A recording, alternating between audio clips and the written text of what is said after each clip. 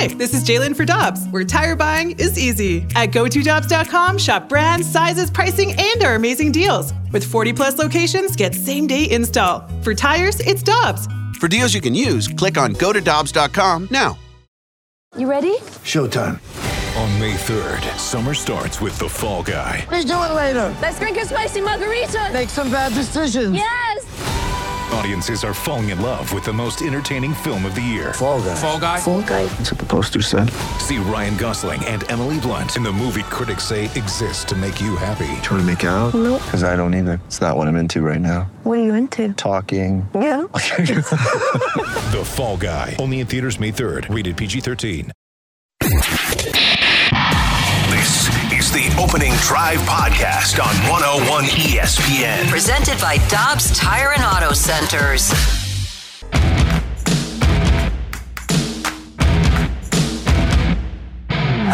Guess what day it is? Huh? Hump Day? Good morning, everyone, and welcome to Quasi Hump Day here on 101 ESPN, the Opening Drive. Kerry Davis, Matthew Rocchio, Randy Carricker. We started yesterday, so Hump Day gets here in a big hurry, which is a great thing. Good morning, Mr. Davis. It's a wonderful thing. We're already halfway through. Yeah. Although this I don't know if we talked about it on air yesterday. Rock brought up a great point that we're working a 4-day work week. Mm-hmm. However, we are working more hours this week than we normally do in a 5-day work week. How did we let this happen? We may have said it, but it's worth repeating. That the numbers are showing that we're working more hours than normal for a normal week. I don't know how. We're going to have to talk to some people, Randy, because the numbers, I like numbers. You know, they tell you the story generally speaking. So these numbers aren't going in the favor of us. I think when I walked past this morning, the hallway still seemed a little empty. Yeah, no Remy and Casey. No Courtney Show, no U-Man and AD, and then you get to our and by the way, no McKernan. He's never here when we get here anyway, but still, they aren't here. So the only people that are here in the whole building are us talking sports. We're here for the people, though. I was gonna say, and you know what? You're welcome, St. Louis. Yep, yeah. You're better for it. We will point out. Tell your friends, turn that dial. That this is what our show is all about, because we got the email last week. Hey, would you guys be willing to work an extra hour for every day next week because McKernan's out? We don't even think about it. We don't even do do the numbers. We just say, we're good. No problem. Yeah, and then we do the numbers. We say, damn. They got us. It's 7:03. Your time check brought to you by Clarkson Jewelers, an officially licensed Rolex jeweler. On a Wednesday morning on the heels of the Blues' 5-4 loss to Toronto last night at Enterprise Center. The Leafs scored first, just 3:08 into the game, but the Blues came back on the strength of Carey's guy. And Brown and Timmins battle behind the net with Levo trying to dig it in. They get it in front, and Toropchenko's pass blocked away. Rosen shoots, he scores! The puck came back to Rosen. It was a half slap shot, and he rips it in. 12:26 to go. We're tied 1-1. I've been asking for it. All he does is make plays. He finds a way to make things happen. And for me, you have some. We've had struggles with the defensemen pretty much all year. The fact that this man does not get more time, I understand. You know, people will say, "Well, he's a backup player. He's a role player. Look at his career." I understand all of that, but sometimes those opportunities, you just didn't get them opportunities in other places. So now there's a clear opportunity for you to play, to get more time on the ice. And when he's out there, it seems like for whatever reason, I'm watching the same game as everyone else. He seems a little bit different when he's out there making plays. He is a really nice, steady performer for the Blues. By the way, Lobro and Toro with the assists on that goal at 7:34. Blues tie it at 1 apiece. Thank you. I'm glad that somebody got a chuckle out of that. So should it be Lobro or Lowbrow? Because I like Lowbro. Okay, I like lowbrow. Lowbrow is you might as well say brown if you say brow. Yeah, so right. Lowbro. Yeah, Lowbro is Lowbro and Toro. Got it? Okay, sounds like a group. Yeah, be touring somewhere. I like Toro. I like Toro. Toro's good. Yeah, he's a bull. He really is. There you go. John Tavares scored in the final minute of the first period to give Toronto a 2-1 lead, and then in the second period, The Leafs took a penalty, and the Blues were on the power play, and this is what happened. Into the corner, there's a player, there's a stick on the ice, but all the Blues have their sticks. Far side, quick shot deflected on, rebound loose in front, tap in, shorthanded goal. Bad defense by the Blues, and it's 3-1 Toronto with a shorthanded goal. Okay, so the Blues are on the power play. Mm-hmm. They're in their own end. There are 3 Leafs around the net. There are a couple of Blues kind of floating around near the blue paint. And Kerfoot is able to tap it in, and it seemed like they were there for like 10 seconds. Yeah. You're on the power play. You got to get them out from in front of your net. The fact that they felt comfortable being in your zone. Shorthanded tells you, it probably tells you a lot. And we talk about the special teams often. Normally it's the penalty kill, but the power play has to score goals when you're up one player. If you're not able to do that, you're not going to win games, Randy. It's pretty simple. By the way, one more point about that goal. Matthew, can you play that goal again? I want folks to hear this, because it's not just a shorthanded goal. Play it again. Into the corner, there's a player, there's a stick on the ice, but all the Blues have their sticks. Far side, quick shot deflected on, rebound loose in front, tap in, shorthanded goal. Bad defense by the Blues. So essentially, it was 5-on-3. Yeah, right. And they still scored. One of them didn't have. One of the Leafs didn't have their stick, so it was essentially 5-on-3. Yeah. And 2 of those guys, 2 of the 3 were right in front of the Blues net. Yeah, it's unbelievable. It's unbelievable. So that's not the way they drew it up, the Blues. Not at all. But they were able to rally. Ryan O'Reilly scoring later in the second period, and then Justin Falk scoring, and the Blues had tied the game at 3. Yarncroke scoring to make it a 4-3 game in the third period, but before the second period was out into the third. But in the third, Blues down by a score of 4-3, and here's what happened. Kyrou with some patience up to Parayko. Parayko holds on to it, gives it back to Kyrou. Score! Glorious shot by Kyrou. 4-4 the score. 5:13 gone, third period. Man, does he have some skill. He really does. That was a beautiful shot. It's what you expect from him now. He's our goal. He's our guy that's going to score goals for us, and it's what you expect. And you would think at that moment, okay, we're back in it. We're good. We're tied. Going to overtime and see what we can do. And Kyrou delivering a little bear hug of Brody early on in overtime to allow a penalty shot. I'd actually rather have the penalty shot than the 2 minutes. I agree. I thought Bennington made a heck of a save. He really neck tackled him. He took him down from behind. It was a big time defensive play. It was an old Night Train Lane tackle going across the middle. Just bear hug him, grab him by the neck, pull him down, and so they got the penalty shot. And fortunately, Bennington was able to stop it. But he wasn't able to stop William Nylander at the 4:03 mark of OT. Long pass coming up the right side. Tarasenko dips the shoulder, tries to drive it in. Nowhere to go with it as he's got it back in the corner. Falk is in on him too tight. And it's Tarasenko nearly losing it, and he does. In, Nylander. Deeks shoots, scores. Toronto beats the Blues in overtime, 5-4. Puck management bites them again. They get a big point, but they can't get the second one. And the Leafs beat the Blues 5-4. And Vladimir Tarasenko has done a lot of wonderful things for the Blues over the years. But too often this year, and really last year too, and granted, he's probably not the same as he was before the shoulder injuries. But this is a guy that's 220 pounds. He's supposed to be exceptionally strong on the puck. You just can't have giveaways, especially at times like that with a guy like William Nylander on the ice. He gets his 21st, and the Leafs win at 5-4. It was a terrible turnover. Obviously that's not what he was trying to do, but in that moment, it was a terrible turnover, and Nylander is able to go in uncontested, really, with Bennington and make the goal, and you lose the game in that manner. I think that was, it's. I don't know how you fix some of the issues that are going on. Taking care of the puck, making crisp passes, getting people from in front of the net. It seems to me just more of not a physical thing, but just a mental staying locked in the entire game and staying locked in every minute of the game.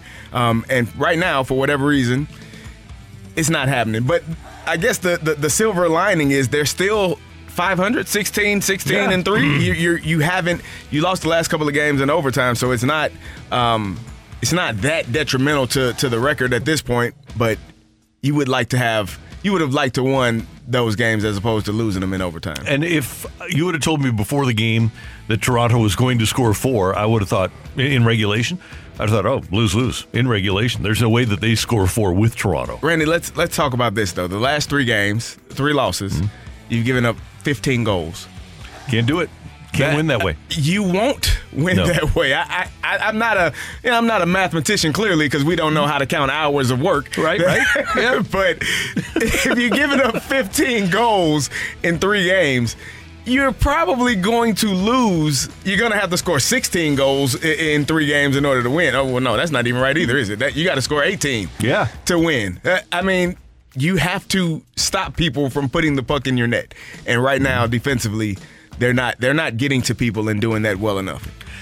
So the Blues lose by a score of 5-4 in overtime. They will take on the Blackhawks tomorrow night at Enterprise Center, 6 o'clock pregame, 7 o'clock face-off here on 101 ESPN. Also last night, we don't want to just gloss over the fact that the NBA experienced its greatest triple-double ever. Luka Doncic against the Knicks, 60 points, 21 rebounds, 10 assists. 60, 21, and 10. We're talking about the Blues putting a body on somebody. Put a body on Luka and get him off the boards, man. Unbelievable, yeah. 60 points, 21 rebounds. I mean, we talked about it off air. If you were looking at Luka, if you were watching him, at the gym, getting ready, getting prepared, and you had all of these other guys, LeBron, Michael Jordan, you would look at Luka and say, he's tall. Maybe he can defend somebody, and he might go out there and be the best player on the court that day. He is that good of a basketball player and is able to do so many things that are absolutely amazing to watch. And he does it at a pace that older gentlemen would definitely appreciate. He's not flying past you. He's just going at his pace, and it is a beautiful thing. I say this as a phrase of endearment. But if you have a group of guys, like you say, walking in on the Friday before the All-Star game for workouts and press conferences and stuff, and he walks in, you say, oh, there's a guy. What celebrity is that that's going to play in the celebrity All-Star game, right? You don't think of him you don't look at him and say NBA player, but he's one of the top 5 players in the whole league right now. He's remarkable. He doesn't look like, his build doesn't even look like an athlete. He's not ripped up or cut up or overly strong physique. He's a hooper, though. He's a guy that puts the ball in the basket anytime you get it in his hands, and obviously can get the ball to other teammates as well by passing it to him with the number of assists that he has. He's a fantastic player. 7th player in history to score at least 50 in a triple-double. He scored or assisted on 85 of Dallas's 126 points, and maybe this is the year that he has a breakout in the playoffs. That's Kerry. I'm Randy, off and running here on 101 ESPN. Coming up, it is Wednesday. We're going to have Greg Amsinger early this week because he's going to be, hopefully for him, flying tomorrow. But we've got Ask Uncle Randy coming up next. Get your text into the Air Comfort Service text line, 65780. Ask Uncle Randy is next on 101 ESPN. You're back to the Opening Drive podcast on 101 ESPN. Presented by Dobbs Tire and Auto Centers. Got a question for Uncle Randy? Let him dive into his infinite well filled with wisdom to find you answers. Text 65780. It's Ask Uncle Randy on 101 ESPN.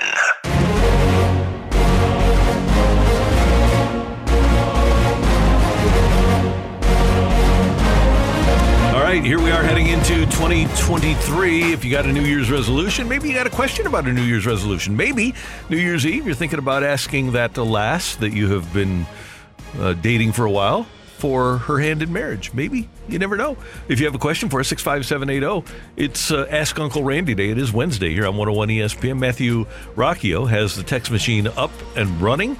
And if you have a text for us, feel free to check in. Matthew, what do you got? A little right now. People are not in need of a lot of advice right now. Oh, I think they do. For Uncle Randy, they're gonna trust me. As soon as we start talking, they start rolling in here, and then there's 10, 15 we can't get to because of we get caught on a big one. Okay. So here's my question for you, Randy. I have Uncle Randy for you. I'm not a big fan of New Year's Eve as a big holiday. And I'm not sure if you are, but my Ask Uncle Randy would be to you. How do I get the most out of a holiday that in my personal experience may be the most overrated on the calendar? Okay. I'm just saying. So that's my personal thing. Here's what I do, and we haven't been able to do this for the last couple of years, but it has become kind of a Carricker family staple. Everybody has fun at Topgolf, right? You always have fun at Topgolf. The golfer has fun. The non-golfer has fun. The non-golfer can beat the golfer at Topgolf. Great food, great drink, great atmosphere.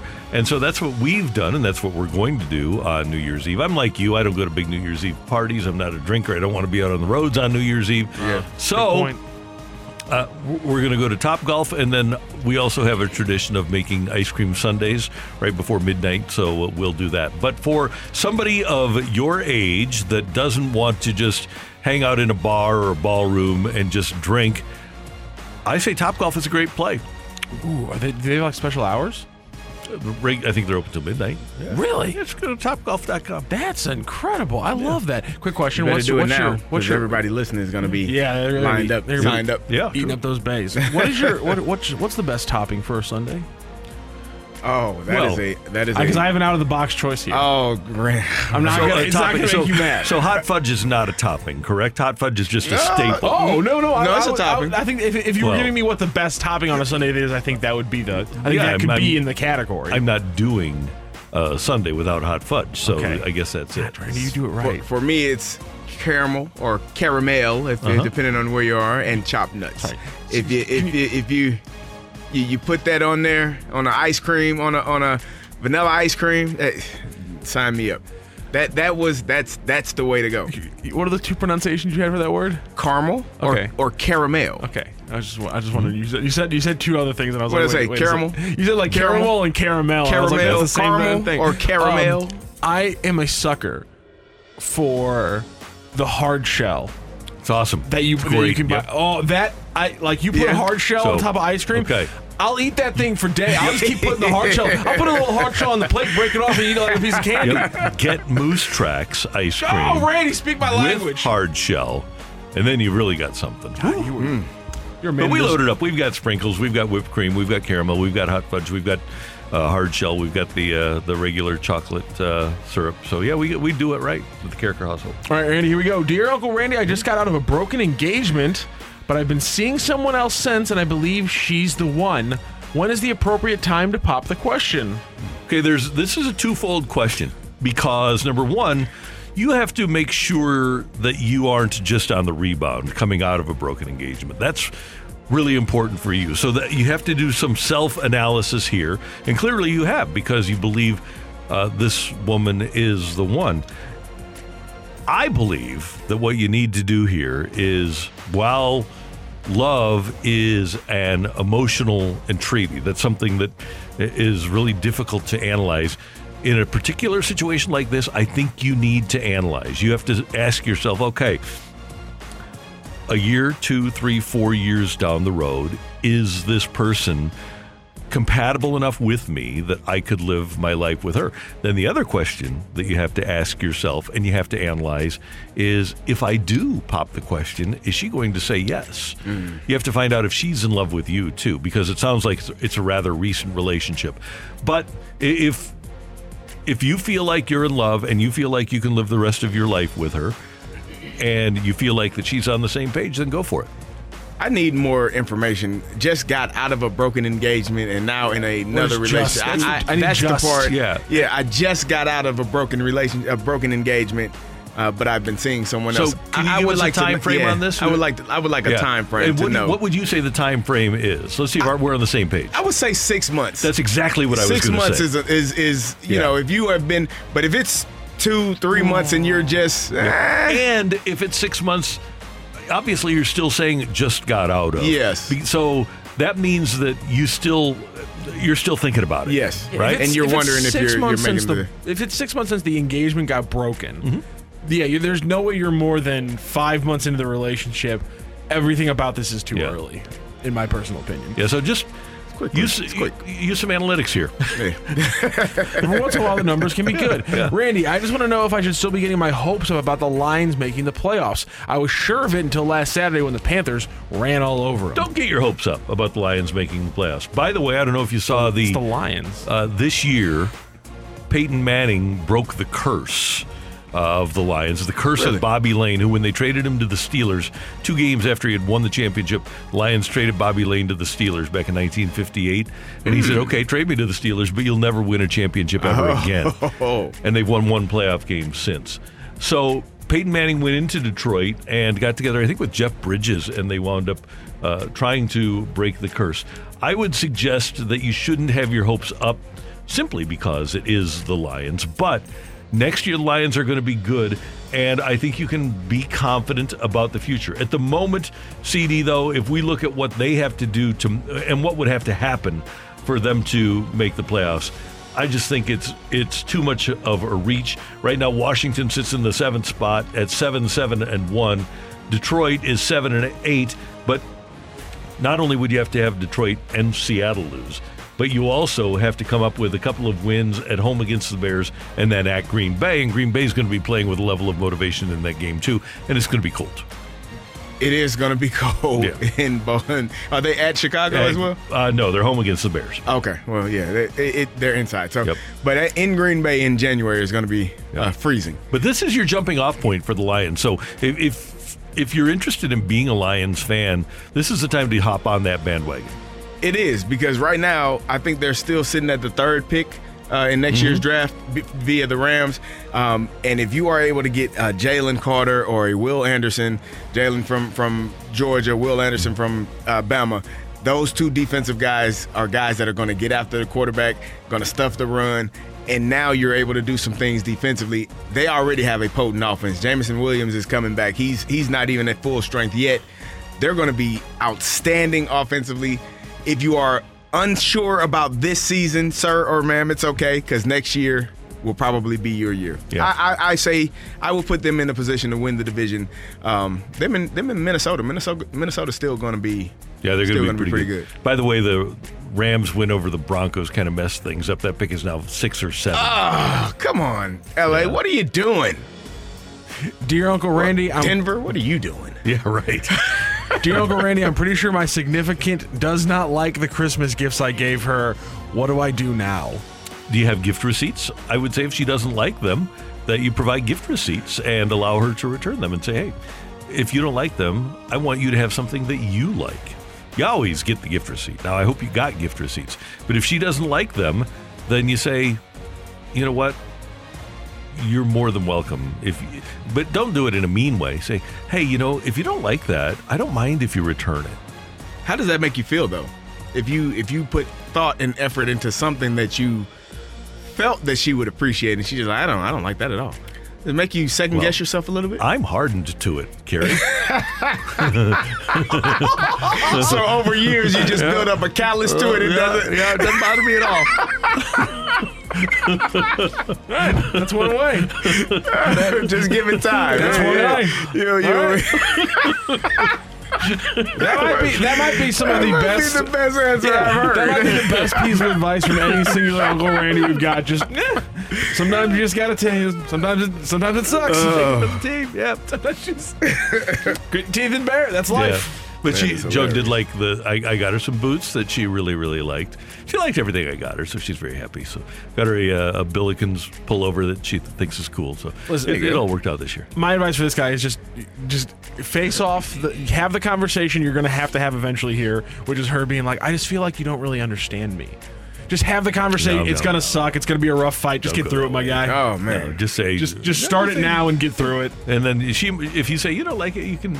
If you don't like it, you can return it. And then she might say, "Oh, I like it." Yeah. And then she'll never wear it.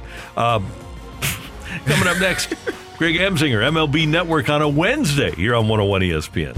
You're back to the Opening Drive podcast on 101 ESPN. Presented by Dobbs Tire and Auto Centers.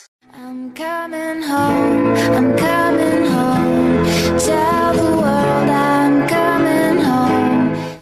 It is the Opening Drive, 101 ESPN. Kerry Davis, Randy Carricker. We go to the Brown and Crouppen Celebrity Line, and Greg Emsinger, MLB Network, native St. Louis and product of the Lindenwood University, is standing by. Good morning, Greg. How are you doing?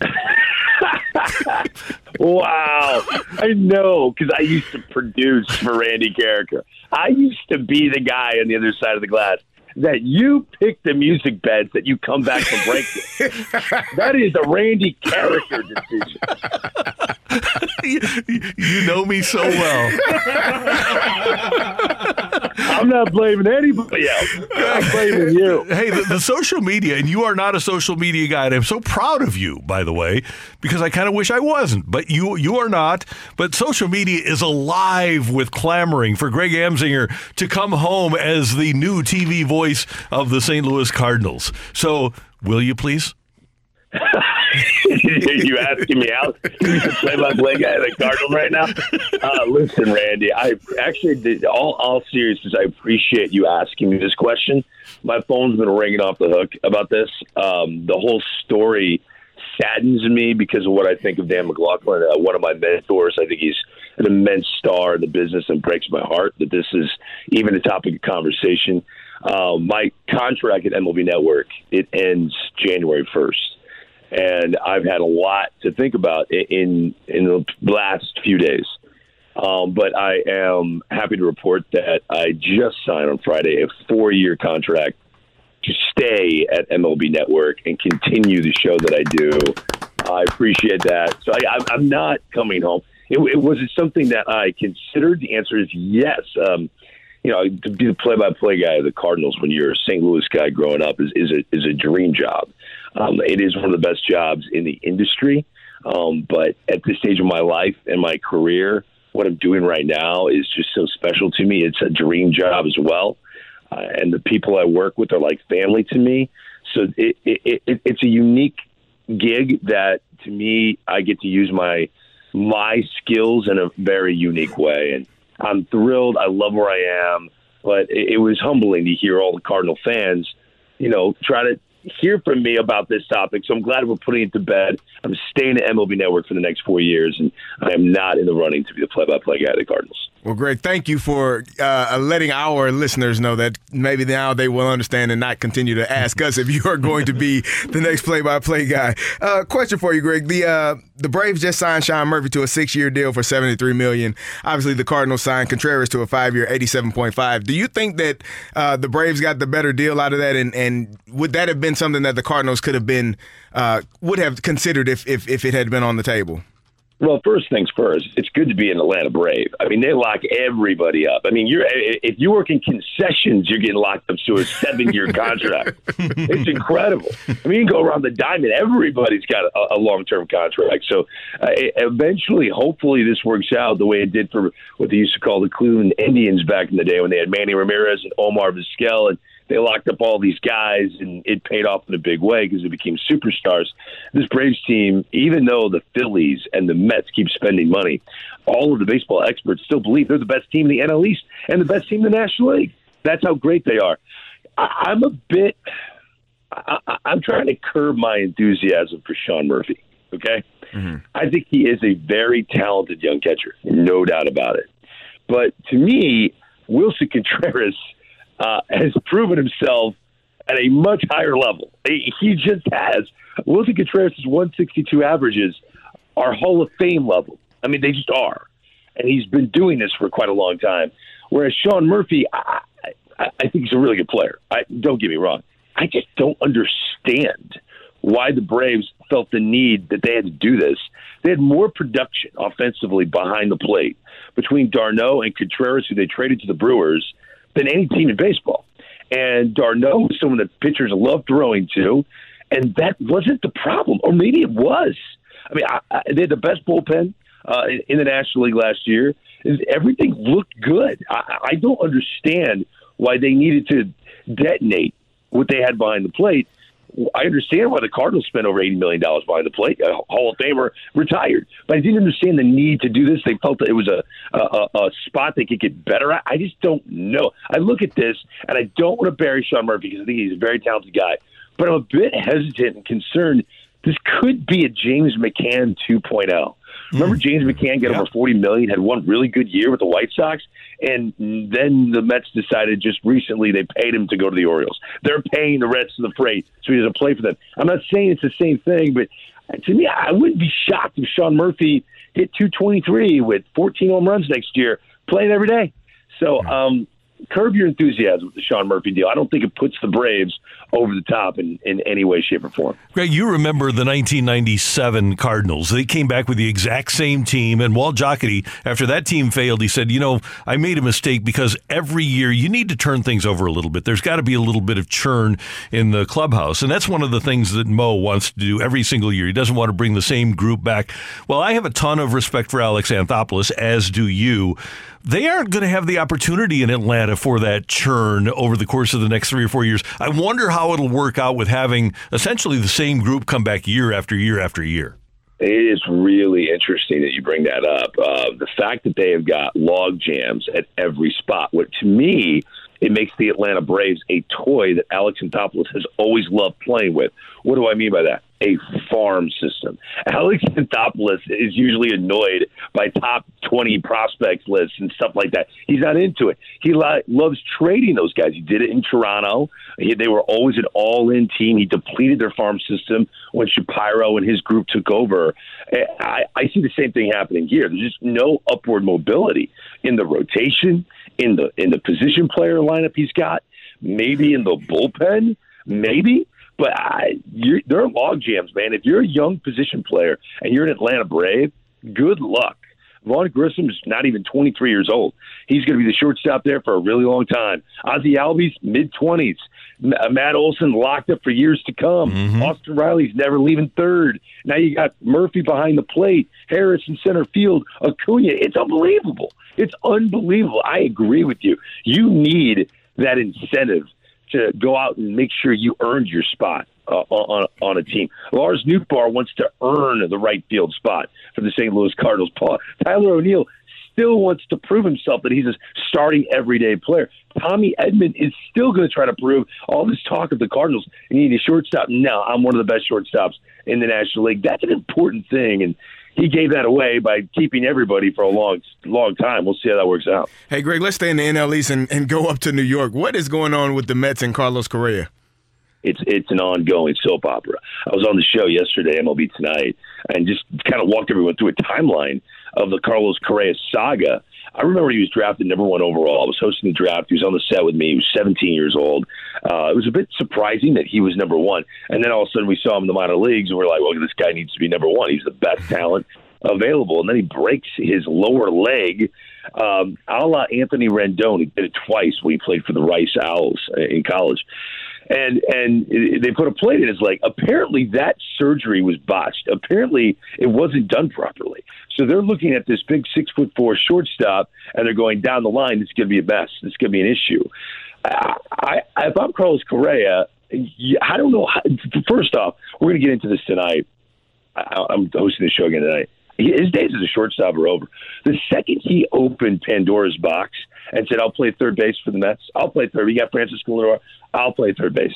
Once that happened, and now 2 teams are apprehensive to a long-term contract because of this surgery that he had, that he hasn't missed a day since he came back from the 2014 incident. He hasn't missed a day due to this injury, but it looks so bad inside his leg that they're apprehensive to sign him long-term. He's never playing shortstop again. Wherever he goes, if this falls apart and he goes to the Dodgers, if it falls apart and he goes to the Red Sox will probably play him there for 1 year, then move him to third when they trade Devers away because they're not going to keep him. This to me means you'll never see this guy long-term be a shortstop, and he's a former Gold Glove Award winner. He entered free agency looking for his one big bite of the apple. Now he better take it no matter what apple it is. It could be a Fuji apple, a Granny Smith apple, a Red Delicious apple. He better bite it, because if he doesn't, he's never going to come close to getting a 10-year deal again. So the money's going to go south. It'll be under $300 million when he finally agrees to terms. Who knows which team it's going to be with? But Carlos Correa has now been branded as slightly damaged goods, and I feel for the guy. Greg, Rich Hill is going to turn 43 in March. He made 26 starts for the Red Sox last year, signed a 1-year, $8 million deal with the Pirates. And by the way, they'll trade him at the deadline if he does anything for him. Is that a guy that the Cardinals should have been looking at for a 1-year, $8 million deal?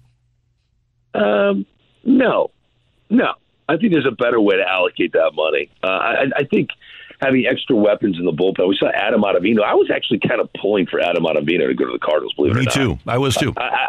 All of the talk of him, being someone that Buck Showalter was afraid to go to in the later stages of the season, they were real.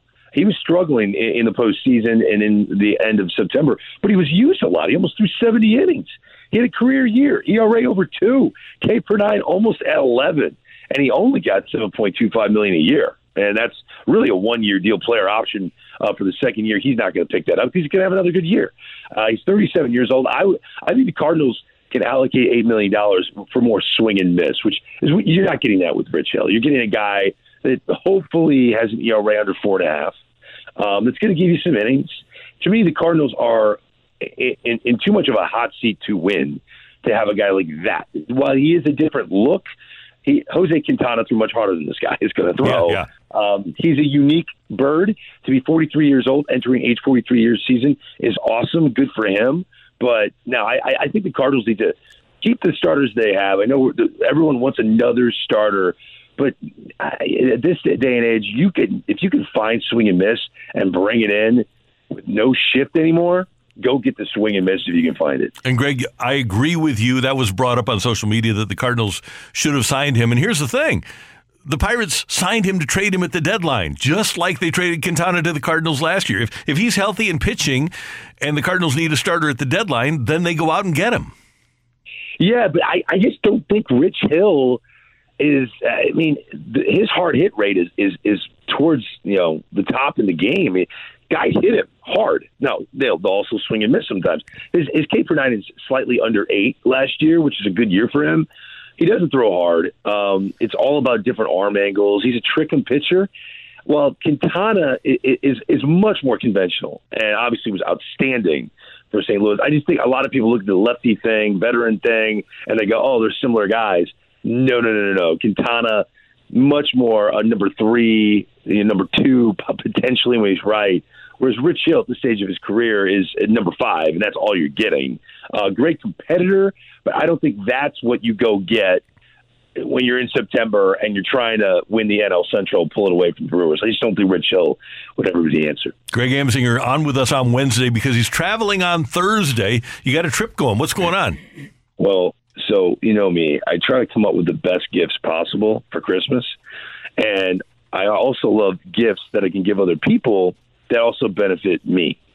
So, well done. So I surprised my son with a golf trip. Now, my son is a really competitive junior golfer. He's 12. And I'm like, hey, buddy, this is big. We're leaving on the 29th. Happy anniversary, baby, to my wife. She left New Orleans. So we're going to go have a romantic dinner in New Orleans and then golf on Friday, Saturday, and Sunday every morning because I love my son. I want to golf for my son. And you really know, you know how to get Erica the perfect gift, Greg. Right, exactly. It just shows my strengths of being a great husband, an amazing father. And I'm going to grind through, but that's why I'm going Thursday to New Orleans. Okay, so you have to keep this in mind for the bride as well. Today is National Chocolate Candy Day. Greg Amsinger's National Chocolate Candy of choice. Ooh, I wish I was more sophisticated. I genuinely do. It is a tie between Reese's Peanut Butter Cups and Crunch Bars. It's very Halloween-y of me, right? It's not mature in any way, shape, or form. I'm sure people expected much more sophistication, but if you gave me a Crunch Bar and a Reese's Peanut Butter Cup, a bowl of both, I've got love handles for days. Greg, when last Easter, Michelle was doing the show with me, and I don't know if you remember this, but I ate a 1-pound Reese's Bunny during the first hour of the show. According, the most disgusting thing. According to Michelle, he was really in a food coma for the next 2 hours. She had to help him. My head was spinning. It was not pleasant. Michelle needed a vacation after that show. I'm just envisioning a chocolate ring around your mouth. You're belching constantly, and you're just like, your eyes are rolling back in your head, and you're begging for milk. Please give me milk. Like, that's the most disgusting thing ever. It was delicious, though. Those bunnies, those chocolate bunnies, my brothers love those things. They'd be in the fridge for like 6 months. And every once in a while, my brother Rich would pull it out and like nibble on his ear and then put it back in. And like, this is the most disgusting food I've ever seen.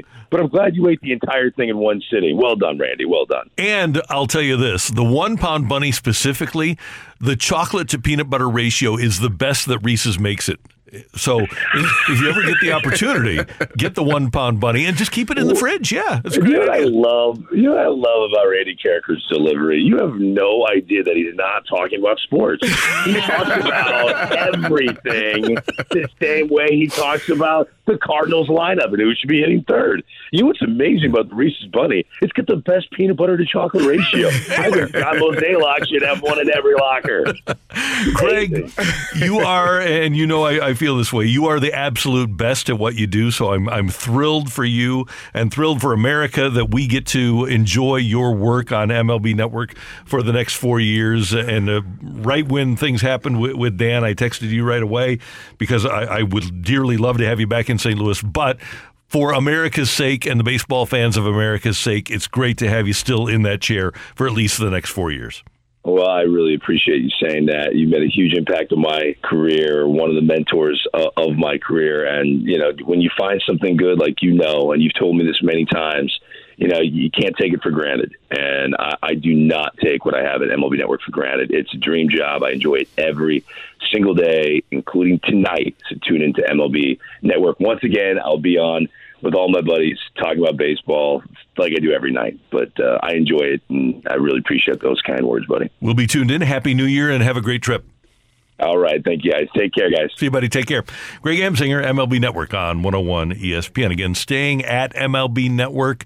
The Cardinals and he did have discussions, but he assigned a new 4-year deal with MLB Network. Coming up next, get your text into the Air Comfort Service text line 65780. Take it or leave it. Coming your way on 101 ESPN. You're back to the Opening Drive podcast on 101 ESPN. Presented by Dobbs Tire and Auto Centers. It's time for Take It or Leave It. Want to say something? Put it out there. If you like it, you can take it. If you don't, send it right back. Get your text into 65780 and give us your Take It or Leave It. Brought to you by Gloria Lou Realty. Visit GloriaHasTheBuyers.com and start packing. That's my final offer. Take it or leave it.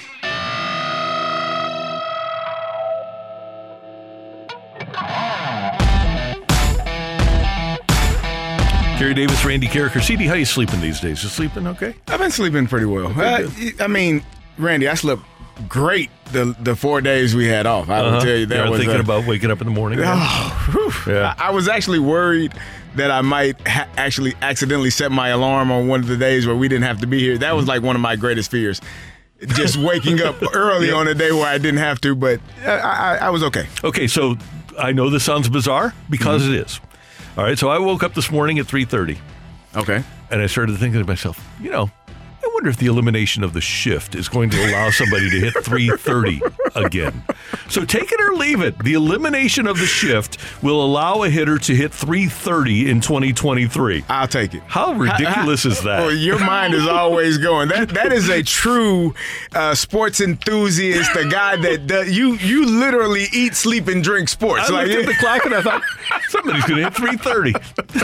You're drinking, eating, and sleeping these sports. You're waking up in the middle. Randy, you know what? When I played, I used to talk in my sleep, and I would be calling out plays and move. Perfect. Right. Like I would. It happened often. That is great, though. It is like that was people. You're talking in your sleep. I'm saying, sound like you're calling plays. I probably am. I'm. This is just what I do. I've been thinking about this all day. What I need to do on this specific play and where I need to go, and so I call it. I could call it in my sleep. So you were good if you were sleeping through a meeting. I was good. No one would know. Randy, speaking of football, the Hall of Fame safety, Ed Reed, just took the head coaching job at Bethune-Cookman. You've had Deion Sanders at Jackson State. You have Eddie George at Tennessee State, which I don't think a lot of people know. And now you have Ed Reed at Bethune-Cookman. Take it or leave it, you will see more former NFL players taking head coaching jobs at HBCUs. I'm going to take that because they know that they can make an impact on young men and on the community and on those schools, and they can make people's lives better. And there are people that have pure thoughts. Deion Sanders went to Jackson State with pure thoughts to improve people's lives. Ed Reed, anybody who's ever watched an interview with Ed Reed, you know what kind of guy he is, right? Yes. With Eddie George. If you've never seen the video of Ed Reed talking about picking up paper in the locker room, I suggest you all go look at it, because that is essentially what great teams have. They have leaders that the piece of paper that's on the ground that was 2 feet from the trash can that you decided to leave right there is the reason why some people, that's not why we're losing. That is why you're losing, because you don't take care of the minor details. So the major details you definitely aren't going to take care of. I think he's going to be a great coach. He's a leader of men. And even though he is a Raven, that's how I'll always see him. I know he played for a few other teams. I am rooting for him because I think he's going to do an outstanding job. And I love and you're one of these guys. There are a lot of players in football that want to lift others and use their platform and their knowledge to lift others. And I can see a lot more guys, like you say, doing that. Yeah, I think it will be. Hopefully. Good for them. All right, the text line, 65780. Matthew, what do we got? Take it or leave it. You wish Randy was your real uncle. I'll take that any day of the week. We all love Uncle Randy. Your nephew, Mark. Oh, I'll take that. Mark, thank you. Uncle Randy great advice. Probably gives out great gifts and great advice at family gatherings. He's probably... Are you that uncle, or are you the uncle that just is cracking jokes and... Yeah, kind of. I'm the cool. I hope to be the cool uncle. I'm not. I won't say I am. I hope to be. I can see you. I think I'm the cool uncle. Randy, there's no question. I think I'm the cool uncle. Any uncle who, if you go to him for the advice, first of all, is going to play an Al Pacino sounder, but also is going to hit you with the things that you hit us with the last few times. I mean, we got a relationship advice a few weeks ago that made the entirety of St. Louis almost drive into a ditch on 270 because it was so funny. So I mean, yeah, I think you'd be a great Uncle Randy. That's why we do this segment. Take it or leave it. When he is on his game, Carson Wentz gives the Commanders a better chance to win than former St. Louis Blackhawk. Battlehawk. You said Blackhawk? Battlehawk. Taylor Heineke. Leave that.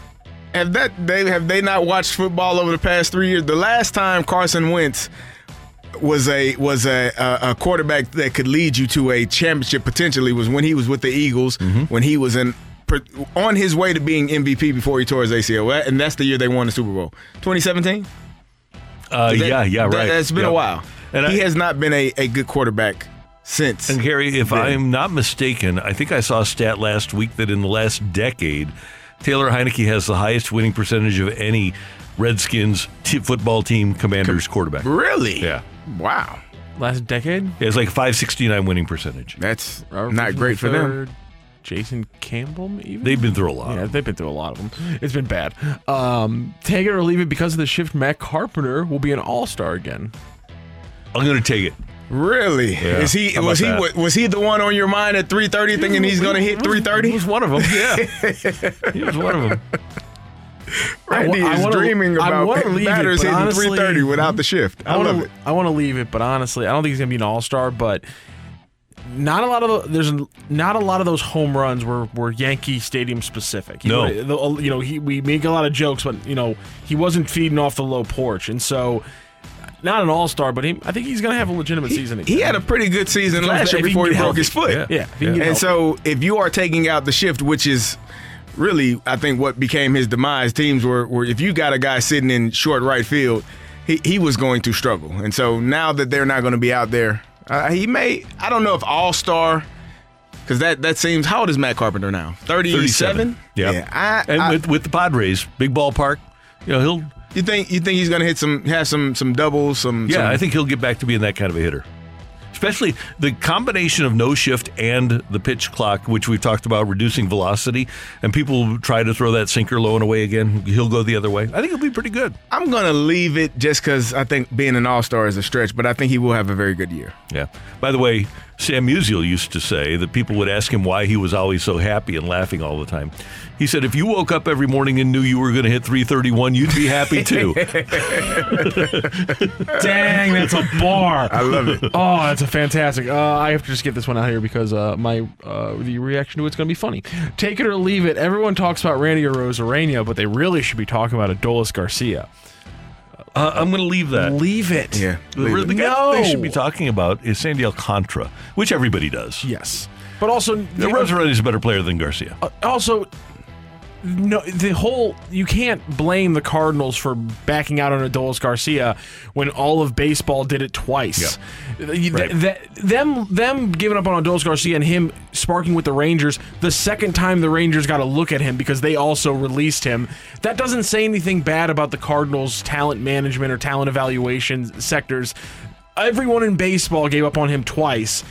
If anything, if you really want to harp on one, Arozarena is a much better example than Adolis Garcia. I don't understand people who bring that up. And I really by the don't. way, if we are going to spend multiple years talking about the Rays getting Randy Arozarena and blaming John Mozeliak, then if Moises Gomez is effective as a Cardinals picked him up off the scrap heap from the Rays. Last year, Moises Gomez had 39 homers, 25 doubles, 94 RBIs, slash 294, 371, 624. If Moises Gomez winds up being a very good major league player like Randy Arozarena is, then we should get 3 or 4 years of just unbelievable syrupy praise for John Mozeliak for making that pickup. That's not how double standards work. Oh, sorry. Okay. Darn it. Okay. Thank you, Matthew. Thank you, Randy. Coming up next on 101 ESPN, you got Mizzou and Kentucky tonight. After the win over Illinois, what sort of an impact and a statement could Mizzou make with a win? That's coming your way on 101 ESPN.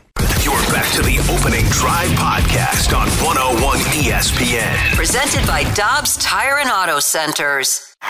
Blues hockey can be heard exclusively on 101 ESPN. Get the info you need before and after every Blues game with the First Community Credit Union pre- and post-game show. First Community, for all your savings and all your loans. And presented by Auto Centers Herculaneum Used Car Super Center and Heritage Heating and Cooling. This is the Opening Drive on 101 ESPN. Brought to you by Sumner One. A fresh perspective on the day's top stories. It's the Opening Drive's Fresh Take. Brought to you by Schnucks Rewards. It pays to shop at Schnucks. Download the Schnucks Rewards app today.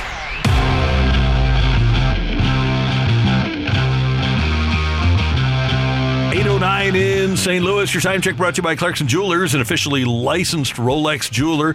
Last week, Mizzou wrapped up their pre-conference schedule with a victory over the Fighting Illini. Tonight, Mizzou takes on Kentucky at Hearns Arena. Come on. Mizzou Arena. The Hearns Center.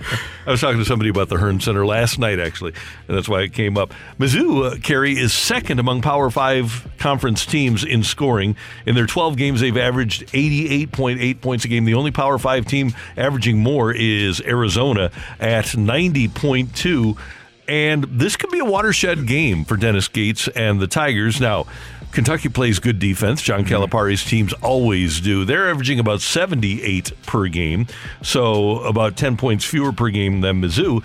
But if Mizzou can run like they did against the Illini, they really can play with anybody. It's just a matter of hitting their shots. Yeah, the pace that they play with it's frenetic. They are going. They're fast, and if they're hitting their shots, they're going to have a chance to win or be in most games. It's going to be interesting to see if Kentucky tries to play at that pace or if they try to slow it down. Normally, Kentucky teams are up and down and able to play and run with anybody, and they always have the 5-star, 4-star talents, the one-and-done type of kids. Oscar Tshiebwe is a stud. Most people, I think, were surprised that he came back for another year. So it's going to be – the pace is going to be important for Mizzou to stay and play at their pace, but are they able to hit those shots? And if they're not turning the ball over, making sure that they get back on defense and not allow Kentucky to do what they normally do in college basketball, which is be fantastic. And Mizzou doesn't have a Tshiebwe type player, do they? But they have 5 guys averaging double figures, but they don't have that 5-star one-and-done type guy. Randy, I don't know if you ask Illini, Kobe Brown seems to be that Toshibwe type player versus us. Good. He got 30. Yeah, 30? I'm still struggling with that, Randy. It's not been a full week. I thought you had gotten over it. I thought I had till you mentioned it in the break, and then it brought me back down to where I'm at. But no, Mizzou played an outstanding game. They beat the hell up on Illinois last week, and hopefully they can build on that that momentum that they gained from that game last week with Kentucky coming into town. Yeah, for me, it's all about can you put this frenetic pace on offense that's working really well, obviously at fourth in scoring, and can you turn it again into defense? They're 356th of the nation in forcing turnovers. They're 314th in the nation in points allowed. I mean, every good offensive stat that's top 100, there's a flip reverse bottom 50 on the defensive side. So can they take that pace and start creating havoc from it? Maybe not even like a Mike Anderson level, but just more of a cohesive defensive level like they did against Illinois. It's going to be tough against a team like Kentucky, but if they can start making that shift, I'll start buying it a little bit more, because I just wonder, I don't know if a college team, especially tournament time, can win games trying to score 88. I do think, though, regardless of how they do it, if Mizzou winds up beating Kentucky, around the country, basketball people are going to have to take note. They'll say, they beat Illinois and Kentucky back-to-back.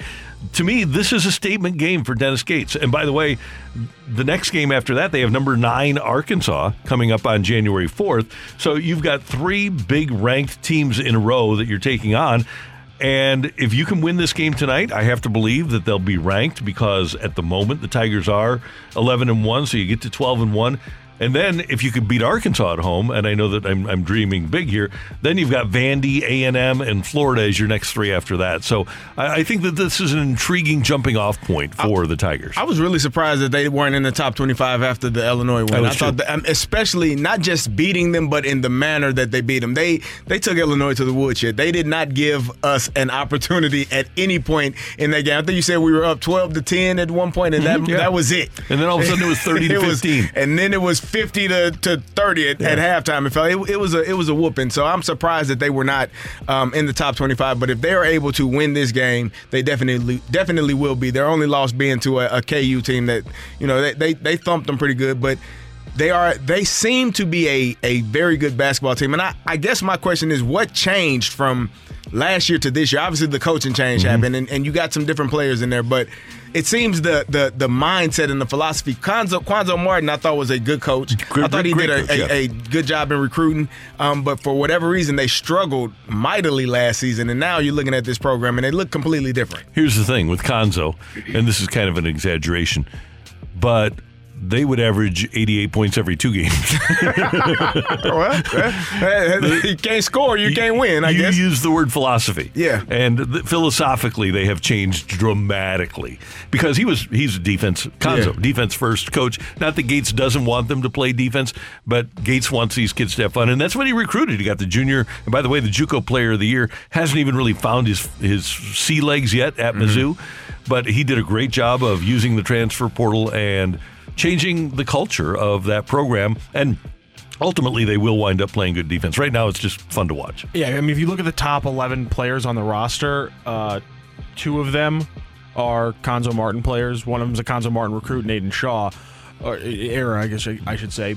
But I mean, and then the other one, and then the 11th player is Kobe Brown's little brother. So it's like, I mean, the entire roster is new in transfers. And credit to Dennis Gates. When you look at his career, you always are going to look back on the Florida State years and how well he was able to help Leonard Hamilton recruit, and that's what we're going to lean on. And so him being able to do it on the fly like this with graduate transfers is one, or in the transfer portal is one thing. It's going to be interesting to see how he actually builds the program long term. A game tonight, Mizzou and Kentucky at 6 o'clock on SEC Network. Is Mizzou a team that has a chance to make a real run in the tournament? This year, no. No. I don't think so. Because even though the pace that they play at, you don't think that could be a shock to some team systems when they step on the court with them? I don't think they can win with what they have going against the top 68 teams in America. I don't think that they can win 6 or 7 games in a row with the way they play. I think they can make a little bit of a run. I think they can get into the second weekend. But once you are going against teams that have the multiple 5-star guys who are committed defensively, right, I think is really going to be difficult. That's Kerry. That's Matthew. I'm Randy. Coming up, Bernie Federko joins us, and we'll talk some Blues on 101 ESPN. You're back to the Opening Drive podcast on 101 ESPN. Presented by Dobbs Tire and Auto Centers. We're talking everything St. Louis Blues as we head into the Blues booth. Presented by Boardwalk Hardwood Floors, a proud partner of your St. Louis Blues. Find your perfect new floor at our 4 convenient locations and online at boardwalkhardwood.com.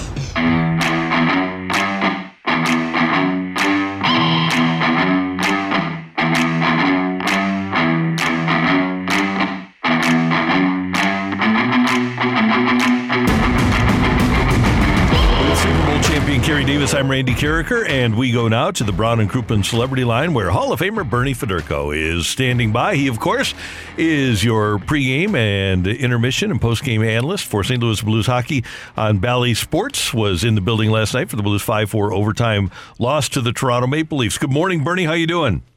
Good, Randy. How are you guys? Everything's great. And I was telling Kerry earlier, if you would have told me last night that the Blues would have gotten 4 goals against Toronto with the way things are going, I would have felt pretty good. It's a different Toronto team, and obviously, as we know now, a different Blues team. What was your general impression of the game last night? Well, it was very entertaining. To have 9 goals scored in a game is always fun. I like watching offensive hockey. I was very impressed with Toronto. They are a much better team than they have been in the past. I mean, 115 points last year, but I do really believe that they are much better defensively, even though that they gave up 4 goals last night. But I like the way the Blues really kept coming back. Toronto's very aggressive with their offense, and every time the Blues got behind, they were able to pick away, especially after they gave up the shorthanded goal. They were down a couple of goals. I think you could turn around and maybe just quit at that point in time, but they kept battling, and they were able to get a point last night. It would have been nice to get 2, obviously, but they still stayed at 500, Randy. And I think right now with all the games that they have left at home, I mean, they played, 5 more games on the road than they have at home. They got to get the home record a little bit better, but I think this is a step in the right direction, and hopefully that they can, start. I mean, after they get 2 more at home there, then they go on that 1 more road trip, then they've got an awful lot of home games that hopefully they can play some catch-up hockey. Hey, Bernie, the Blues have given up 15 goals in their last 3 games. How do they fix that? It's just a matter of just attention to detail, Kerry, more than anything else. I mean, again, to me, when you give up a shorthanded goal the way they did last night, I mean, that's kind of a lack of concentration. I mean, you've got to understand that even though you're on the power play, you still have to outwork the shorthanded team. You got to make sure that that, hey, they're very capable of scoring some shorthanded goals. Every team is. So if you lose your concentration or you just kind of you lose your effort for a moment, you can get burned. And I think that's what happened last night. But these little things like that are things that cause you to give up goals. And we've been seeing so much of that. I mean, you miss an assignment, you miss a back check, or you miss having your stick in a lane where a pass is made. So it's just the little things that you've got to do a little bit better. And the Blues have done too much of that this year. And, I mean, luckily their goaltending has been so good. I mean, last night Bennington was absolutely outstanding. He kept them in spots where, other goalies might have given up goals. But they've just got to be better at those little things, and they've got to really clean up the mistakes that they make in their own zone especially. Hey, Bernie, when you give up a shorthanded goal like that, is that more deflating than if you were on the penalty kill and giving up a goal?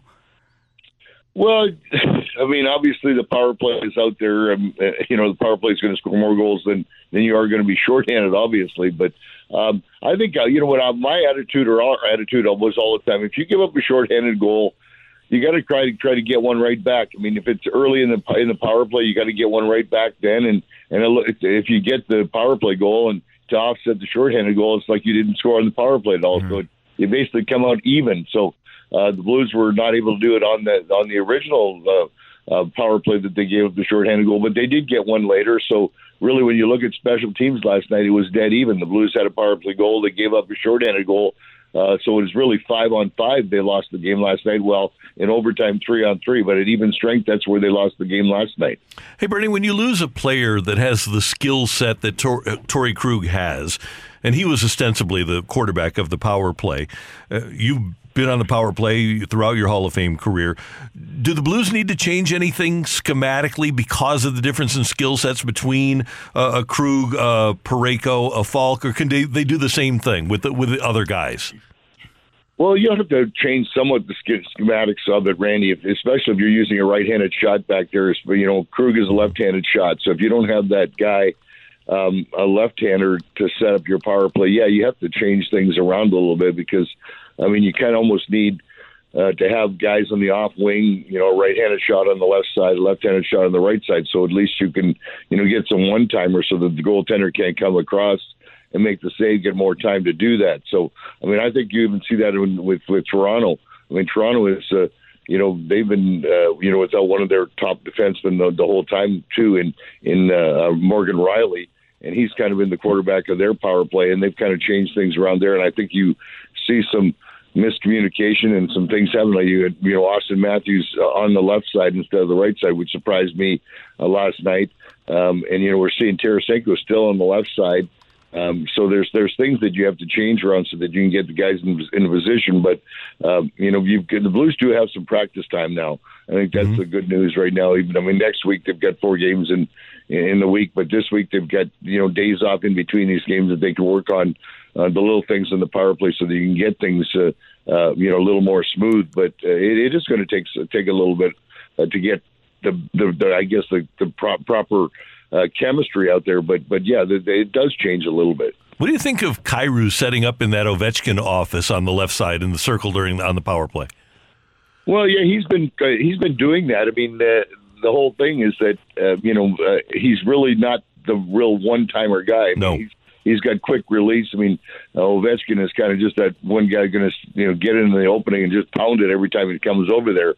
And Jordan's more of a finesse guy where he'll stick handle it a little bit, but he can one time it. So they'll probably try doing that. I think they're going to continue to try an awful lot of different things, but it's a matter of time to get it to work properly. But there's plenty of skill on the team to get it done, and it just takes a little bit more time than maybe we're seeing.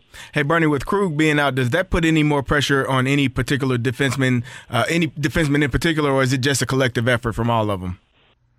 Well, I don't know if you want to call it pressure. Everyone's going to have to step up a little more, but I think it does put a little more pressure on obviously on Falk. He's the guy that has played with Krug the entire year. So, I thought Rosen did a really good job last night playing with Falk. So, I would assume that we'll see some mixing and matching. We'll probably see Tucker come in a little bit, and things will move around. But, these are part of the game. We all talk about injuries all the time. It's unfortunate, especially to be out long term, 6 or whatever weeks it's going to be. And if he's out 6 weeks, it might be longer. So there is obviously a miss of having a guy like that, the capability, especially offensively on the power play. But there's nothing you can do about it. You only have so much skill on your team, and you got to have someone else step up, and it's going to be up to the entire defensive corps to try to help out as much as they can. Finally, Bernie, back when you played in my younger days, when the Blackhawks would come to town, we'd literally see red because you were wearing white at home. If for no other reason than that, teams should wear white at home so that we can see the Blackhawks in their red.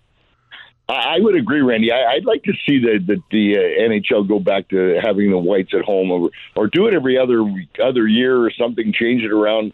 I think the fans love to wear the white jerseys as much as they do the blue ones for us, and I'm sure the Hawks feel the same way. So I don't know why the league has stayed with the darks at home, and I'd like to see the whites a little bit more. And even though the Hawks are struggling this year, they're obviously very capable of still winning. They're an NHL team, so I think that this will still be a fun game tomorrow night. I think that the Hawks will be ready to play, and the Blues certainly can't take the Hawks lightly because of their record. So it's still going to be a fun. We'll still see some Chicago jerseys in the stands tomorrow night, and it'll get nasty if it has to, which is always fun.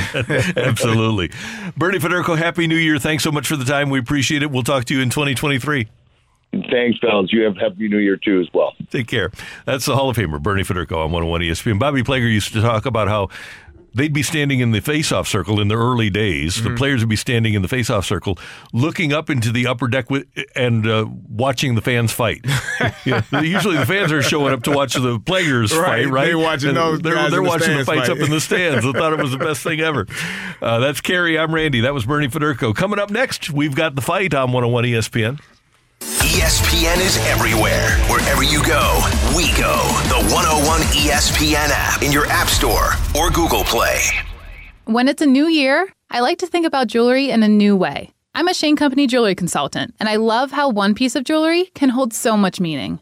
It can mark a moment, symbolize a new adventure, or simply remind you of a personal goal. At Shane Company, our jewelry is created with an artisan's eye and a master jeweler's touch. We design it ourselves and offer a free lifetime warranty.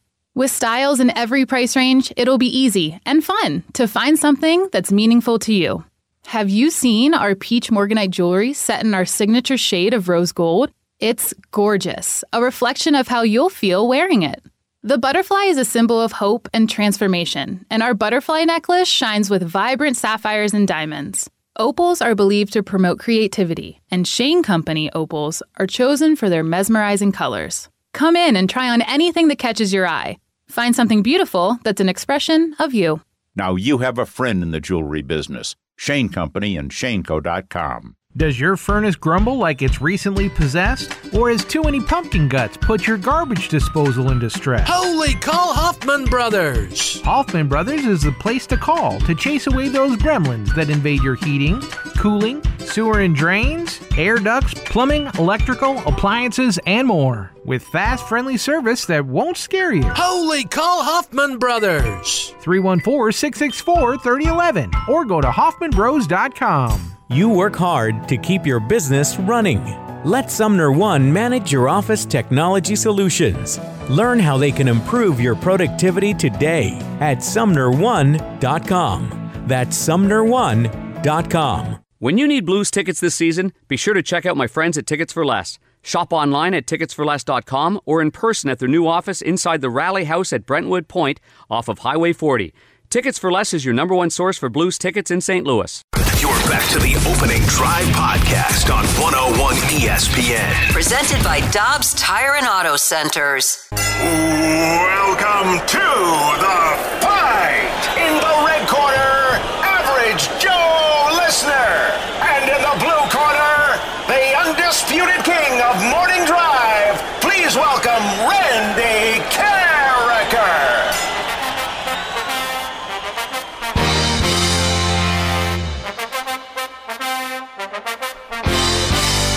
Welcome back to the Opening Drive. I'm Kerry Davis, joined by Matthew Rocchio, and it is time for the fight. And we have a new contestant today. Yesterday's contest went into overtime. Finally got your overtime question, your tie question. I wasn't as happy last night when I sat down. I was like, oh man, I gotta make a new one.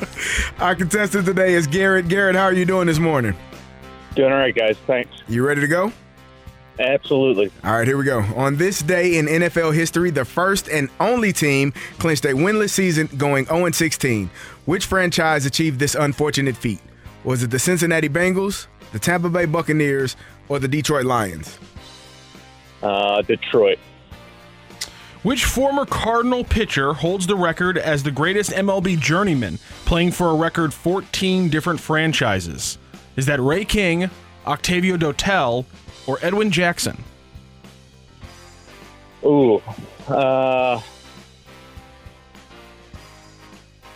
Edwin Jackson.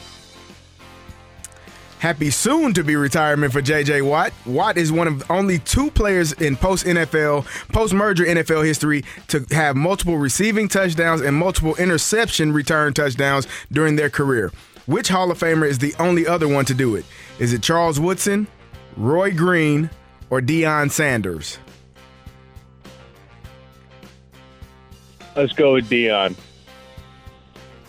And today is the anniversary of the first time Hail Mary became a popular term in NFL football, when Cowboys quarterback Roger Staubach said, quote-unquote, "I closed my eyes and said a Hail Mary," and completed the pass to which Cowboys receiver? Was that Drew Pearson, Golden Richards, or Gene Fuguet? Drew Pearson. All right, we will double check our score. We'll bring in Randy Carricker. All right, Garrett, how you feeling? I'm all right. You all right? Okay, that's good. You sounded pretty confident in your answers. There was no no hesitation on many of them. You sounded pretty confident. Like you're ready to roll. Shoot my shots, right? You got to shoot your shot. The only way to hit them is if you shoot them. That's right. Randy, say hello to Garrett. Garrett, good morning. How you doing? Morning, Randy. How are you? Doing great. Thanks for listening. Thanks for playing. We appreciate it. Not a problem. Thanks for having me. You ready? Ready. All right. On this day in NFL history, the first and only team clinched a winless season going 0-16.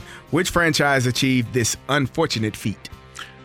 Haven't there been two teams that went 0-16? Didn't both Detroit and Cleveland do it? Very good question, Randy. Hugh Jackson, he went 1-31 over 2 years, so they had to go 0-16 one of those years. So, but it was Detroit that was the first to go 0-16. Which former Cardinals pitcher, holds the record as the greatest MLB journeyman, playing for a record 14 different franchises? I think it is. It's Edwin Jackson. It was Mike Morgan, actually, but then Edwin Jackson replaced him. Octavio Dotel had a bunch of them, too. But I think Edwin Jackson was number one. Happy soon-to-be retirement for J.J. Watt, planning on retiring at the end of the season. Watt is one of only two players post-merger in NFL history to have multiple receiving touchdowns and multiple interception return touchdowns during their career. Which other Hall of Famer is the only one to do it? In the Super Bowl era? Is that what we said? Yeah, post-merger. Post-merger, okay. So essentially Super Bowl era. Yeah. Well, Dion definitely did it, so it's got to be him, right? Multiple interception return touchdowns and receiving touchdowns. I'm stunned that Roy Green wouldn't be on this list, but he's not in the Hall of Fame. And somebody else popped into my mind as a possibility. I guess Vrabel probably didn't have interception return touchdowns, right? And he's not in the Hall of Fame. But he did have how many touchdowns receiving? He had like 10. Yeah, how many? We had that number a while back. Yeah, but Randy was not happy. Yeah, Dion did it. So I'll go with Deion Sanders. I can't tell if I'm starting to understand Randy's brain better or if Randy's starting to understand mine better. But there was a conversation in the break about whether or not Mike Vrabel was an option for that question. For that exact reason. All right, Randy, today is the anniversary of the first time Hail Mary became a popular term in NFL football when Cowboys quarterback Roger Staubach said, quote, "I closed my eyes and said a Hail Mary and completed the pass to which Cowboys receiver?" Drew Pearson. Stupid Cowboys. Sorry, Howard Cowboys. Richards. I love you. We do love Howard. Other than that, we don't worry about the Cowboys. All right. We have a tie, ladies and gentlemen. It is it's a big tie. You guys got a lot of questions right here, and not very many questions wrong. So we will go to our tiebreaker, and as I do that, I will find another tiebreaker because apparently Garrett and Randy are on their games on this Wednesday hump day, kind of halfway in the middle of this short week. So we'll go through the rules again. We're going to say the question. Randy will get a moment to write down his answer. Then Garrett will say his answer. We will then give Randy's answer that he wrote down, and of course, it is always closest to the pin. Garrett, do you understand the rules? Yep. All right. You going to ask me if I understand the rules? Randy, do you understand the rules? I do. Okay. I just assumed. Okay. All right, there are 3 players tied in NFL history for the most defensive return touchdowns in their careers. Rod Woodson, Charles Woodson, and Darren Sharper are tied with how many total defensive touchdowns in their career? They are all tied with the NFL record. How many total defensive touchdowns in their career? Randy Carricker, do you have your guess written down, sir? Yes. There we go. All right, Randy has his guess. Garrett, what is your guess, sir? 19. What was that again, sir? 19. 19. Yep. All right, and we have a winner in this fight, and let's tell you, it was a tough one here. They both got 4 correct before it took us to the tiebreaker, and we do have a winner here. Randy's answer. I'm not really sure how this works, but Randy's answer to go along with the listener's answer was 12. The listener answered 19. Randy answered 12. So we have a winner in this fight, which honestly shocked me. I thought you guys were both going to hit this one right on the nose. Who won this fight? Ring that bell. The winner and still champion of the fight, Randy Carricker. The fight is driven by Mobile On the Run. Join the On the Run STL Wash Club for a limited time offer of $5 a month. Download the app today. Just win, baby. You know what? I don't think we've ever had a 4-4 tie. So, I mean, Randy, I think... Go crazy, Randy still gets this. He won. Crazy! And he got all 4 right. Now, the caller did as well, which is very impressive, but it doesn't take away from the fact that Randy did, in fact, get the jack. He got all 4 correct. Great job, Garrett. Garrett, you got all 4 correct as well. Unfortunately, you did lose it on the tiebreaker. Let's go through that one really quickly. There are 3 players tied in NFL history for the most defensive return TDs total, and it is 13. The answer is 13. Randy answered 12. You answered 19. Woodson has 12 and 1. Rod Woodson, Charles Woodson, and Sharper both have 11 and 2 interceptions to fumble return touchdowns. And let's go through all the questions here really quickly. On this day in NFL history, the first team clinched a winless season going 0-16. That franchise was, unfortunately, the Detroit Lions. The Browns have since followed them in that ignominious feat. The former Cardinal who holds the record for the most franchises played with was, in fact, Edwin Jackson. Octavio Gotel was an option in the question there, Randy. Thinking the same thing there. And happy retirement announcement for J.J. Watt. It is Watt and Deion Sanders, the only players in post-merger NFL history to have multiple receiving touchdowns and multiple interception return TDs. Deion Sanders, by the way, had 9 interception return TDs and 3 offensive catches. Roy Green was one of the options, kind of throw off the Hall of Fame scent. While he had 3 interceptions, he did not have any returned for a touchdown in those first 3-4 years he played defense for the St. Louis Cardinals. And today's the anniversary of the first time Hail Mary became a popular term in the NFL when Roger Staubach closed his eyes. I closed my eyes and said a Hail Mary and completed that pass to Drew Pearson, which much to Randy's chagrin, and that led to a 4-4 tie in the fight. And of course, you heard our tiebreaker, which Randy won. So Randy wins, but Garrett, an incredible job in the fight, getting all 4 right. That was very well done. Thank you so much for joining the show. Thanks a lot, guys. Good job, Garrett. We appreciate it. Thank you very much. By the way, going to throw a stat out for you. Even though the Cleveland Browns had an 0-16 and a 1-15 season, in the 5 years that they played and had those 2 years, they still only tied the St. Louis Rams by going 15-65 over 5 years.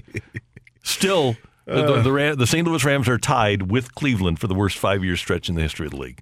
And they won 1 game in 2 seasons. Yeah. The Browns did. Yeah. That's pretty bad. Pretty bad stuff. Yep. Coming up, Robert Thomas joins us here on 101 ESPN. You're back to the Opening Drive podcast on 101 ESPN. Presented by Dobbs Tire and Auto Centers. Thomas scores! Getting you inside the Blues locker room. What a goal by Robert Thomas! It's time now for Blues forward Robert Thomas on the Opening Drive. Driven by Pure Performance, the only stop for all your aftermarket vehicle needs.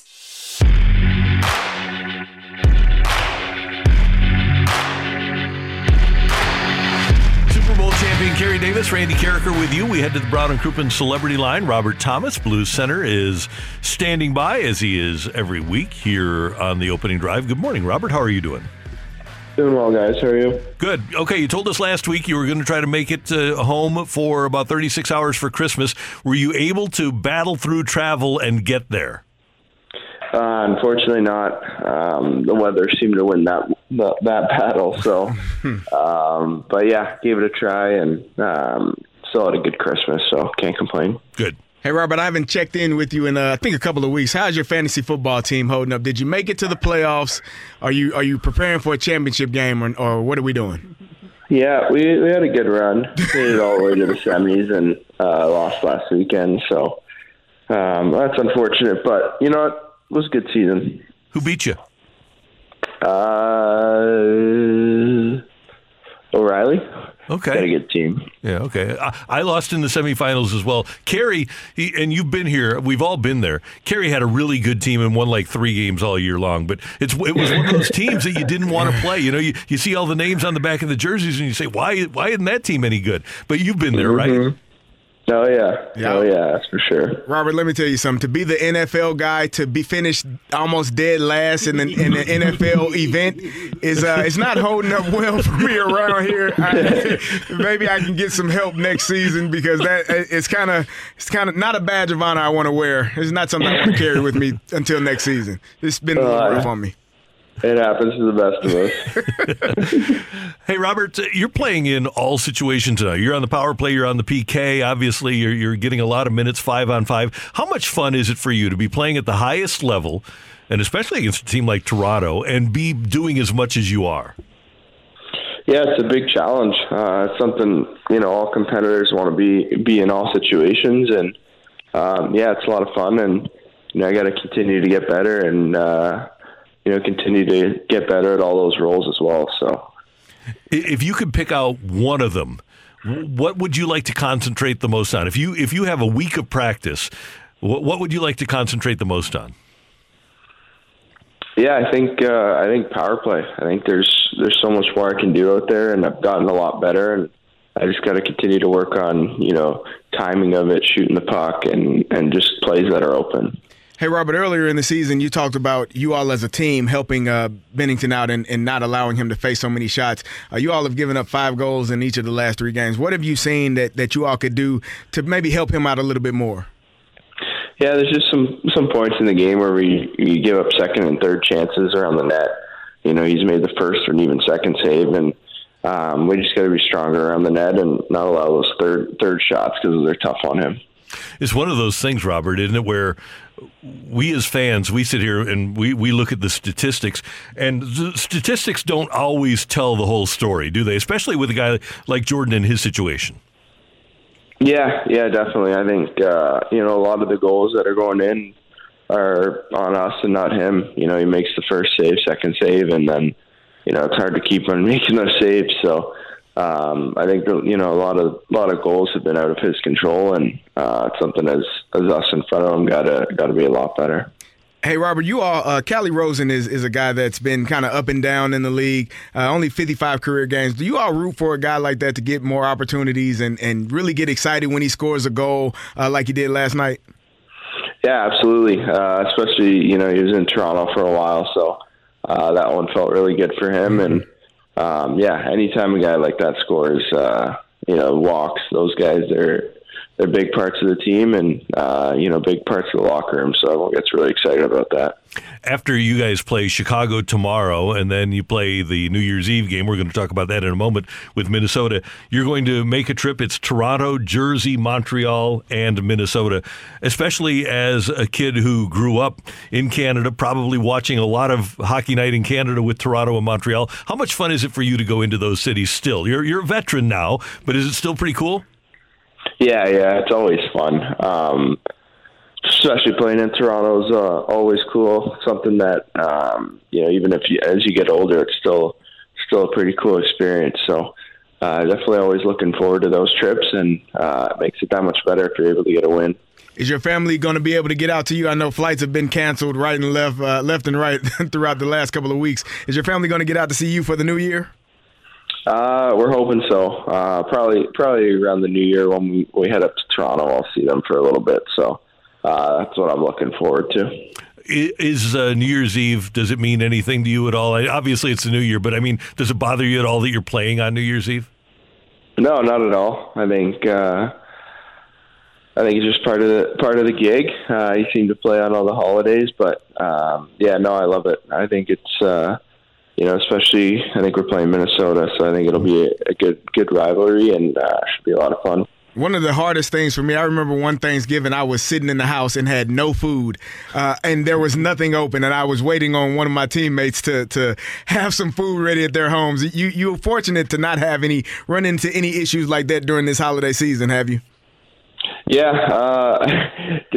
I wasn't planning on being home, so I didn't really have anything in the fridge. So definitely ran into that a little bit. But I was very fortunate. Some teammates had me over and helped me out. I was in the house lonely. I felt really bad for myself sitting there like I literally didn't plan for anything, and I don't have anything to eat, and nothing is open. I'm going to starve to death in my apartment before I make it to my friend's house. It's going to happen.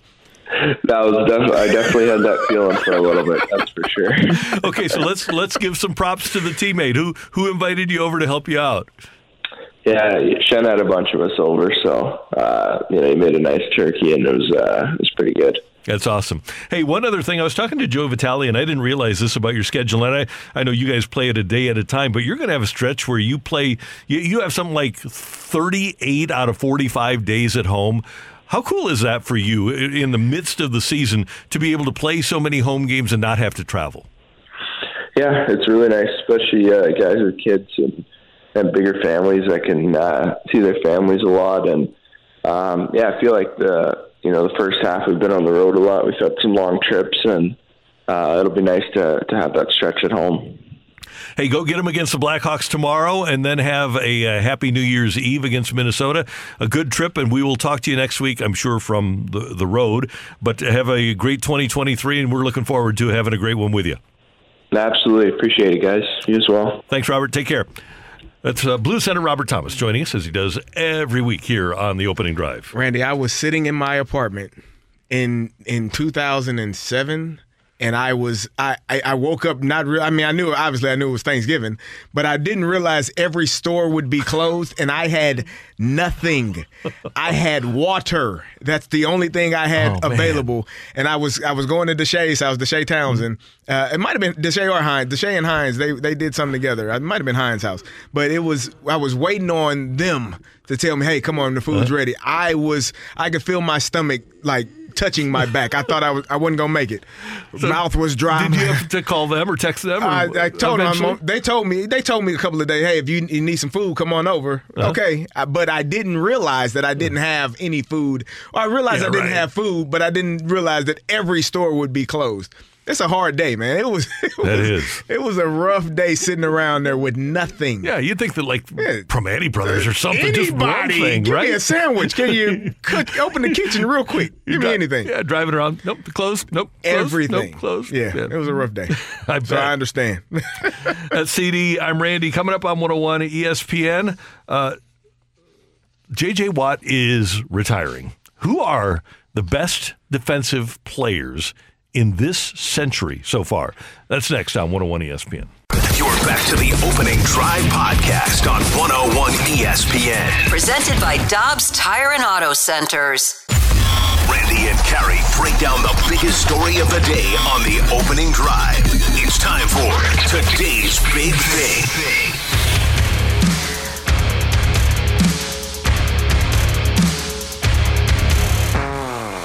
One of the best ever to play, J.J. Watt announcing his retirement at the end of the season, played his final home game on Monday night against Tampa, and J.J. Watt is one of only 3 players to win multiple AP Defensive Player of the Year awards.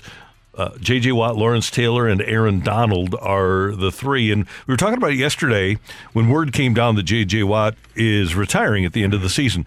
Since 2000, who is the best defensive player in the NFL? And you can certainly make an argument for J.J. Watt. You played with a few defensive players of the year. You played on a team with Bob Sanders for a while. You played in Indy with you guys were together, plus Troy Polamalu and James Harrison, who were one-time guys. By the way, Ray Lewis won 2 Defensive Player of the Year awards.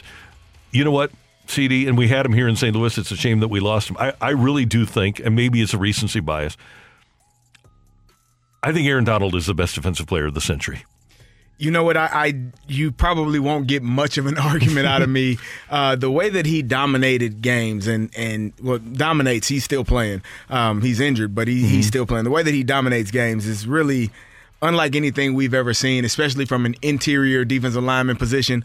Like I said, most people thought he was too small when he came out, but his ability to be quicker than most of his opponents and stronger than most of his opponents is unmatched. Yeah, 290 pounds too. He probably has about 8% body fat. Yeah. It is absolutely amazing that he is that strong.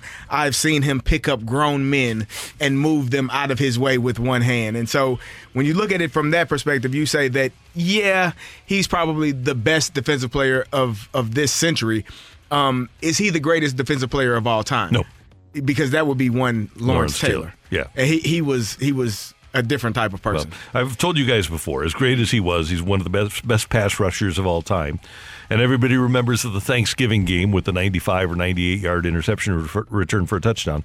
But the Giants came in here one day in the 80s against the Cardinals, 84, 85, and their cornerbacks were all beat up. Mm-hmm. And so they lined him up at corner. You did tell me that. And this was against a team that had Roy Green and Pat Tilley, and he shut down the side of the field at corner. That's a freak athlete. That's someone that can do pretty much anything. Yeah. I think for me, I mean, obviously we're talking about the 20 from 2000 and on. You've had a great list of players that have done some amazing things. As you said, Troy Polamalu, Ed Reed, Ray Lewis has won it a couple of times. Mm-hmm. You have Luke Kuechly, who I think is vastly underrated, and I think he's a Hall of Famer. He's not one of the top players to ever do it. We asked a question yesterday: would you rather block T.J. Watt or J.J. Watt? If you're an offensive coordinator and you're game planning for this particular game, you can either say, okay, we got to block T.J. or we got to block J.J. Which one are you focusing? Which one are you less afraid of? To me, the most comparable pass rusher to LT is TJ Watt. Really? Yeah. Same size, same ferociousness. Yep. LT was more ferocious, but in terms of just being an edge rusher, and that's where the guy is going to mess up your day, as Coach Venturi used to say, he's an Ambien player because you can't sleep because that guy's playing defense against you, right? As great as J.J. Watt was in those 3 years he won Defensive Player of the Year out of 4, and all 4 of those years, he was unbelievable. For one game or at his peak, I would rather face J.J. than T.J. J.J.'s going to mess up your day, but T.J. is going to wreck your quarterback. He is. He's going to wreck everything. And TJ should have potentially won 2 MVPs in a row. The one that in 2020 when Aaron Donald won, I think they were 1 and 2, and you could have found a way to give it to TJ. And he had his quote, I'm taking names, I remember that. We'll see next season. And he came out and won the Defensive Player of the Year the following season. I tend to agree with you. And the only reason is if you're an interior defensive lineman, I can get more help with bigger people. If you're on the edge, it's a tackle, maybe a tight end who should never be blocking you, and a running back who should never be blocking you either. I mean, running backs are more well-suited to block outside linebackers than tight ends are. I don't understand why offensive coordinators have tight ends block outside linebackers. just release them into the route, man. You're going to get the same thing. Okay, so I want some first-person accounts here because we're talking about TJ, we're talking about Aaron Donald, we're talking about JJ. 2 Defensive Player of the Year awards in the century for Ray Lewis. You blocked him. Yeah.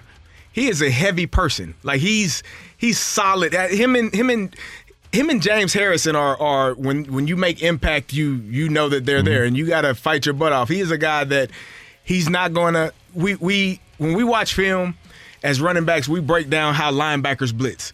So some guys, they can wiggle, they can move, they can come around and get around you, and you have to stay light on your feet. Some guys are like a sledgehammer, and all they want to do is run through you. The shortest distance between 2 points is a straight line. They want to run through you to get to the quarterback, and Ray was that type of person. It's beneficial for you because you know that that's what's coming, so now I can load up as well. But it's the guys that give you the wiggle. Derek Brooks, who I played with in Tampa as well, is another one. He's a guy that can run you over or give you a little wiggle. That scares you.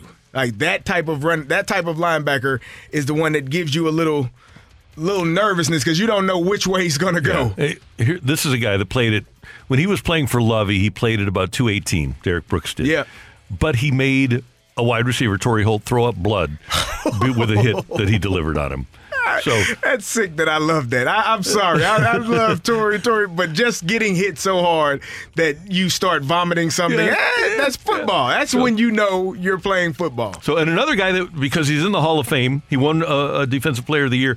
And if you want to make an argument for Troy Polamalu, I think Polamalu and Reed are the only guys that played in all 3 zones. They could go back, defend the pass, pick off a pass, play at the line of scrimmage against the run, rush the passer. Yep. Those are the 2 guys that were best at that. I think Polamalu was the best. You could make an argument that in terms of just having an impact on the overall game over the course of his career in the 2000s, that Troy was the guy. Troy was, and I'm not saying this because we were teammates. Troy is defensively one of the best players I have ever seen, just football players I have ever seen. If we got to get Ryan Clark on here one day to talk about what Troy would say to him. Hey, I see something. I'm going. Cover me. And he's like, Troy, we're in cover 2. You have that half of the field. I have the other half. How do you want me to cover you, sir? I'm not able to do that. It's not possible. But Troy had this instinctual ability.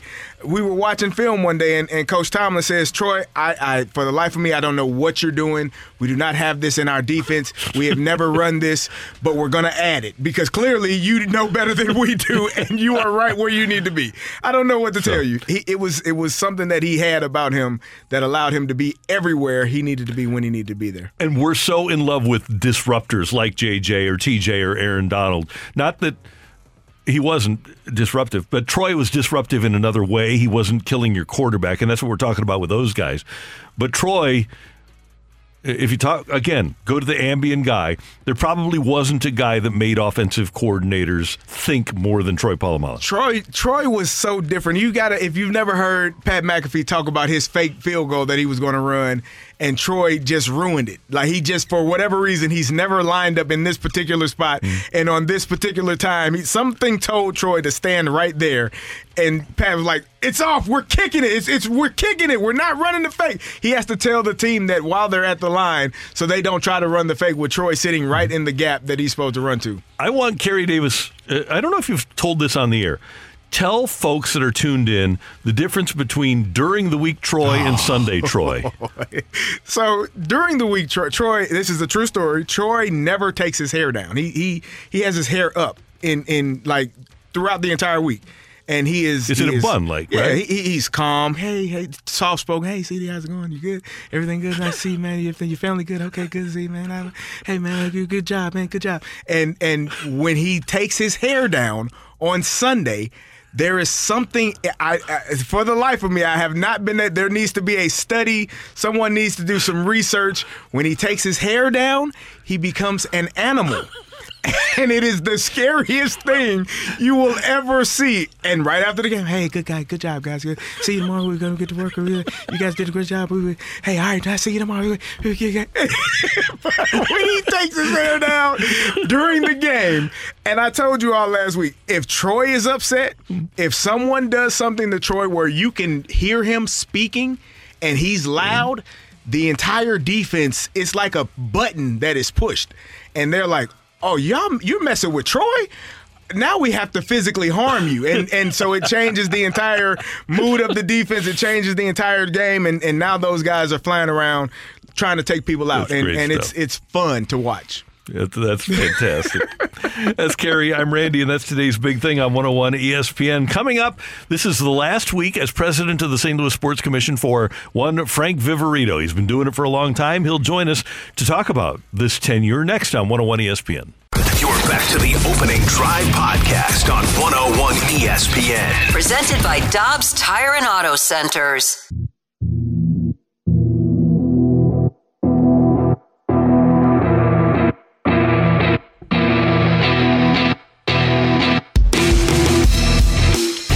Randy Carricker with you on 101 ESPN. Back in 1989, on the heels of the football Cardinals leaving town and sports becoming big business in America, the St. Louis Sports Commission was established. And in 1995, Frank Viverito was hired as the president of the St. Louis Sports Commission. And the commission has done amazing work over the course of Frank's 27 years. And at the end of this week, Frank is going to retire. He's still going to be a part of the Sports Commission, still going to have an office, but he's no longer going to be the president. And Frank joins us now on the Brown and Crouppen Celebrity Line here on 101 ESPN. And we want to, first of all, congratulate you, sir. Wish you a happy new year. How you doing? I'm doing great. I'm just a little worried that, like, after January 1st, I may not end up on the celebrity line anymore. No, it's, you are, is it the COA that you're going to be? the Chief Advisory Officer, CAO. The CAO, and I'm really looking forward to one day a week instead of 7. Good for you. Hey, Frank, you've had time to, I'm sure, reflect on your entire career. Is there one specific event that stands out as the most memorable for you? Well, I have to there's two. Okay. Okay. The one that's personally that I'm most proud of, that I truly love every minute of, are the Musial Awards. Okay, we gave birth to them. They've grown. They just make you feel good about life. Okay, so that's the special one to me. But in terms of the region, it has to be the 05 men's Final Four, and we think about it, and the weather was glorious, and Illinois was here, and the town was all spruced up, and it was just pretty magical. So that's kind of what sticks out to me. Frank, I got to tell you, that's my favorite as well. The Illinois in the Final Four event was spectacular for everyone in St. Louis that is an Illini fan, and Illini fans across the country. Just to be in that position, but to have it here in St. Louis, I think I still have my ticket stub in my house from that event. I sure do, and I'm cleaning out my office this week, and I found some hotel keys and some fan guides, and I mean it was really wonderful. And Illinois wasn't just in the Final Four; they were in the Final Two. Yep. Yeah, another one that Kerry really enjoyed, Frank, was the Mizzou-Illinois football series at the Dome. Loved it. Absolutely loved it. We did it 6 times, and you know why it stopped? Because Mizzou won all 6 and Illinois was tired. Well, Frank, I enjoyed the Final Four. I did not so much enjoy the whooping that we took from Mizzou. I was in 2 of those losses. It was really bad. We had enough. No mas. We couldn't go anymore. I hear you, but we praise and then we talk straight talk here. So it was a wonderful series, and the teams are playing again in 26 through 29, and if the Dome is ready for big time football, and I don't see why it wouldn't be, we're going to work hard to bring those games to St. Louis. When you think, Frank, about what has transpired on the sports landscape since you became the president of the Sports Commission, we got the Rams, we lost the Rams. A new stadium for the Cardinals was built in downtown St. Louis, the renovations of Enterprise Center. You look at some of the soccer team being awarded, the MLS soccer team, and that stadium being built. We've really kind of had a renaissance as a sports community, haven't we? We absolutely have. And what strikes me when you say all those things, and we know them, is that this community has an interesting way to come together to get things done in sports, and I truly wish it had that same kind of can-do attitude in terms of all civic and related issues, whether it's education or transportation or public safety or anything is we can do a better job as a region, and we should be very proud of all the things that we've accomplished in sports, because sports are the thing that brings us together. And one of the things that I didn't think I would enjoy, and my wife and daughter insisted that I go to the gymnastics finals a couple of years ago before the Olympics. Yep. I think that's one of the best things that you guys have brought in.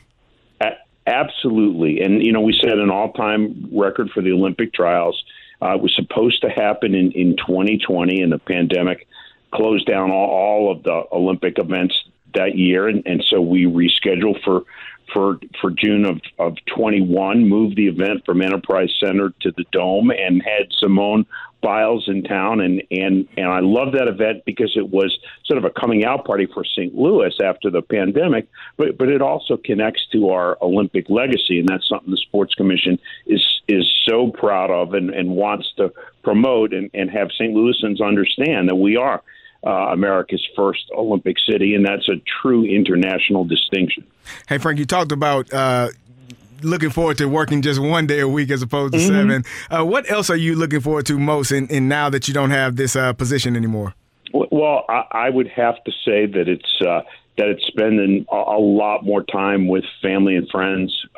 We have 2 wonderful kids, and one lives in Brooklyn, New York, and the other one lives in Tallahassee, Florida. I'm blessed to still have my mom and dad, and they live in Toms River, New Jersey. And so between the travel that Patty and I are looking at taking on our own and spending time with other family and friends. Like that's number one on my list, and I'm not sure there's number two. That's great. There's so many things, and I want people to check out the website, stlsports.org. So when we talk about the good things, what's your biggest disappointment? Something that you couldn't bring here, or something that just didn't work out the way you wanted it to? As president of the Sports Commission, do you have something that kind of sticks in your craw? Yes. There aren't very many, I'll tell you that. But one of them is the Olympic swimming trials. I thought for sure we were positioned to win that event once or twice in the past 20 years. It would have been a transformational event for downtown. It would have taken place in the dome with a competition pool on one side of the curtain and a practice pool on the other, or in the adjacent convention center. It was a 2-week event, hundreds of millions of dollars of economic impact, national television, and truly a creative way to use our facilities and an event that would have fit beautifully downtown. I won't say never, but I will say that it's a regret that we haven't been able to bring it here yet. And among the great things that have happened, and we've had Arch Madness for all these years, we've had so many NCAA in addition to the Final Four, regionals and first rounds. The one that sticks out in my mind's eye, Frank, is the 2018 PGA Championship. Well, how could it not? The Tiger Woods reemergence. It was just a glorious event. St. Louis was well behaved, turned out in big numbers, and loves its golf, as we've seen over the years. And that was a very special event. I'm so proud that the Sports Commission was the primary bid preparer for that event, 10 years before. It really is exciting to me to watch these events go from, sitting around the table brainstorming ideas for a bid to, a glorious Sunday afternoon in 2018 with Tiger Woods out there. And so, that was fabulous. I loved the 2001 women's Final Four. That was perfect with Southwest Missouri State here. We did a great track and field meet for Jackie Joyner-Kersee on her retirement way back in '98 at SIU Edwardsville. That was wonderful. The diving trials out at the Recplex. The Sports Commission so proud of using facilities from Edwardsville to St. Peter's and beyond, and regional makes sense to us. Hey, Frank, 27 years is a long time to hold one particular position. What are you going to miss most about no longer being in that position? Well, that's another easy one. It's the people, but because the one thing that I would tell you that I'm proudest of in all the time that I've done this job is not doing any of the producing any of the events. I didn't do that. I helped and led to the building of the team that did all the work, and so I'll clearly miss the constant interaction with our board, our members. I'll go to as many Sports Commission events as they'll have me at, but it's the relationships that mean the most. Frank, you have taken sports in St. Louis to another level. You've made our job so much easier over the years by bringing in so many things for us to talk about. That's what we strive for, is content, and you've done such an amazing job, you and your staff, of bringing in sports and making sports better for the fans here of St. Louis, and we can't thank you enough for your commitment to the St. Louis sports fan. And I'll tell you, you guys, when I say you guys, I mean the media. You get it, okay? You get the impact that these events have on our community, and you also understand that they bring important dollars and national visibility to the community, and it's a complete win-win, and we're so thankful that you've been so supportive. Hey, I was talking to your bride the other night at the St. Louis Sports Commission Christmas party, and I want you to tell all the listeners that you do have everybody says when they retire they're going to travel. You're going to travel right off the bat, right? Oh my gosh, we're going to travel right off the bat. We have a we have a cruise planned in early March. It goes around the southern tip of South America, around Cape Horn and up the Chilean coast to see the ice fields and the fjords. And if I can't relax there, then I can't relax anywhere. Well, have a great time, and we're excited about still seeing you around as the CAO, and you have a great successor in Mark Schreiber, and the Sports Commission is going to continue to thrive. But thanks to you, it is where it is. Well, it's all good. I'm so happy and grateful as my term, kind of comes to an end, and look forward to sticking around and seeing all the great things that Mark does. And again, thank you is really the only way to end it. Thank you, Frank. Take care. Thanks. That is Frank Viverito, the outgoing president of the St. Louis Sports Commission after 27 years, and it's amazing, Kerry, to just go down the list of what the Sports Commission has brought in under Frank's leadership. All those NCAA basketball events, NCAA wrestling championships, NCAA golf, the U.S.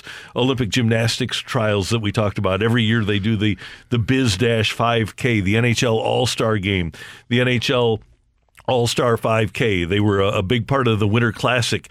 You just run down the list. The NCAA Division II Championship Festival, the tennis championships, Division II tennis championships that we had in town a few years ago. All these things are a product of the Sports Commission. I mean, absolutely amazing. He talked about Tiger Woods coming for his resurgence in the event that they had here. That Final Four brought Michael Jordan.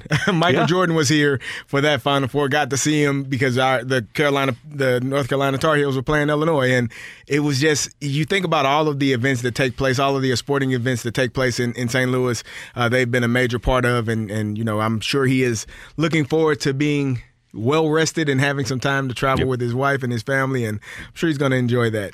So Frank talked about the regret of not being able to bring the swimming championships here. If you could coerce any governing body of a sport to bring an event to St. Louis, what would it be? What traveling event would you want to come to St. Louis? And it could be something that's already been here that you want to see again. Text in 65780. We're going to give you our ideas coming up next on 101 ESPN. You're back to the Opening Drive podcast on 101 ESPN. Presented by Dobbs Tire and Auto Centers.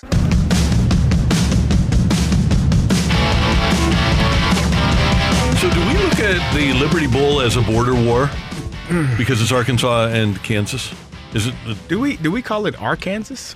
We can. Yeah, that's why it was so bad when I blanked on it in the Sports Center update before the fight. I was like, Kansas versus Arkansas, and I was like, how do I forget Arkansas when they're facing off against Kansas? That should be the easiest little thing in my brain at all. It's a Missouri border war. Exactly. All right, so you can bring any event to St. Louis, and what has happened is that you've brought the Dome up to the minimum standards that are necessary to bring your event, an event, not a team, to St. Louis. For me, Kerry, I think it would be the college football championship game. I like that idea. I think that would bring. Just having that game here would be awesome. I think especially if it were this year, where you have the potential to be Ohio State and Michigan. Wouldn't that be something? If we had Howard Griffith on last week, he talked about how the world would almost explode if those two were to play in the national championship game. But if you were to have that in St. Louis, something like that, it would be absolutely amazing for the city of St. Louis to host that event. I asked you earlier. I said WrestleMania. I think that would be. I used to be a huge It was WWF when I was watching it. Now it's WWE. I used to be huge and big into it. You couldn't tell me that this was not the best thing going. But to have WrestleMania here, I think that would be an awesome event and would sell out. It would be packed. There would be plenty of wrestling fans and people here to take part in it. It would be awesome. That'd be great. Yeah. A friend texted in and said, how about the College World Series at Busch Stadium? That'd be fun to see. Ooh. That would Isn't that be. locked in, though? Isn't that always in Omaha? In Omaha. But we can bid on it. We can. I mean, this is our. We're doing whatever we want to do here, Rock. I like that. NBA All-Star Weekend, someone from the 314 just texted in. That would be awesome. They've had it in Vegas. They don't have to be in an NBA town. There you go. That's fantastic. We're just like Vegas. That'd be amazing. We are just like Vegas. We got have boats casinos. and casinos. You can go gamble. I don't think are there any boats? Are there any boats in Vegas? We're like Vegas. We have boats. From the 314, the Frozen Four again, and that's another great one that the Sports Commission brought to St. Louis. The Frozen Four was a fantastic weekend, so that's a great one. Imagine right now if we had the Hockey World Junior Championships. I think. Yeah. I mean, I like literally. I opened up Twitter last night, and not just hockey writers, but like I was getting consistent tweets about. The game Canada was playing, they were trying a bunch of Michigans, around the back of the net early on in the game. That was populating my Twitter. I think right now, if we had that would be a blast. I know Jimmy Snuggerud, Blues draft pick, just had a goal last night. He's playing big. I think that'd be a lot of fun. We finished second in the bidding for that, I think 2 years ago. Oof. And Buffalo got it just because Buffalo's closer to Canada. That's got to be the only reason. That stinks. What about the Super Bowl? Super Bowl would be fun. How would that fare here in St. Louis? I thought when we had a team that this would be a good Super Bowl city. Yeah. I still think that if there were a team here that we could handle a Super Bowl pretty well. Obviously, the stadium needs to be up to the NFL standards, but we've already assumed that it is. I think St. Louis could do it. I think it would be a good place to have a Super Bowl if as long as you said the stadium is up to standards and up to par. We have so many ancillary things here for people to do during Super Bowl week that I think that people would be surprised by St. Louis. And then you also have teams that, not get into trouble because that's what happened with, what was that player's name for the Falcons? Eugene Robinson? Eugene Robinson. Good old Gene. Good old Eugene. Yeah. Night before the game. Couldn't trying to relax. Clearly. He was relaxing, all right. He should have stayed in his room. Yeah. Stanley Wilson did stay in his room, the fullback for the Bengals. Stayed in his bathroom with a big giant thing of Coke. Oh. Yeah, it was that good. They found him the morning of the game. Yeah, fullback. Oh, my goodness. Yeah, and then there was Barrett Robbins who walked out on the Raiders. Yes, he did, the night before the game. Yeah. There's some interesting. You won't have that here in St. Louis. Guys will be locked in. Maybe go to the casino. Yeah, that's all. You just hang out at the casino. Maybe visit a gentleman's club. I was going to say, didn't Vermeil have a lot of famous pieces of advice to the football team about the nightlife in and around the St. Louis area? You how to stay out of trouble and such like that? You could find something to get into in any city, I'm sure. I think so. Now, here's one from the 314. Somebody says a Chiefs preseason game would be awesome. We could get a preseason game, I would think, relatively easily. I wouldn't want to watch a preseason game. Yeah, but it's better than no football. I mean, I wish we still got NBA preseason games. They were so poor that now there's the thing though, they were so poorly promoted by the NBA. I would find out like a week before. I'd be like, oh, we're having a preseason game here? Okay. I wish they would still do that. That especially now if you got like the Grizzlies to come in town, that'd be awesome. Bulls, Grizzlies, that'd be a good game. A couple of other ones from the 480, USA Water Polo, USA Swimming, and USA Rugby. Those would all be cool. The Olympics would be fantastic. Well, I'll tell you what, the gymnastics trials were, I really didn't realize how big of a deal that was going to be, and then all of a sudden it was here, and it was apparently a very big deal. So I mean, the gymnastics trials is enough. Obviously, when you have one of the most legendary players in their sport participating or was supposed to participate, obviously it didn't happen. That's going to add some juice to it. But nonetheless, I mean, if the trials are going to get that one, I can understand why that was kind of always, Olympic adjacent event was kind of always the bugaboo for Frank. And one other great text here: the Ryder Cup in St. Louis would be unbelievable. Yes. When you said, and I think you said in the Open, like a U.S. Open would be amazing. I was like, what is the one? If we just like narrow down, what is the one golf event if you could eventually play it your way that you would have? It would be the U.S. Open. Is it U.S. Open? Yeah. I mean, Ryder Cup would be a blast, though. But then again, I mean, the Ryder Cup would be the one that I would take in terms of the events, the annual events that travel.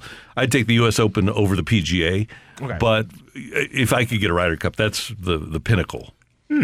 Would be great. I think there are a lot of options, a lot of things that someone said a Celtics and Wizards game, Bill and Tatum. That would be awesome. That would be. See, that's a gettable. That's a gettable. That's a cool idea. That is a cool idea. Like a preseason type of game, something like that would be really, really awesome. Yeah. We appreciate your text. Thanks for joining us here on 101 ESPN. Coming up, we're going to look back at 2022. Biggest events, biggest story of 2022. Coming your way on this Wednesday on 101 ESPN.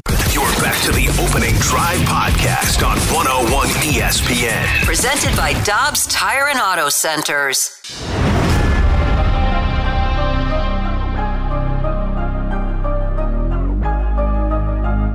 Pujols sends one in the air.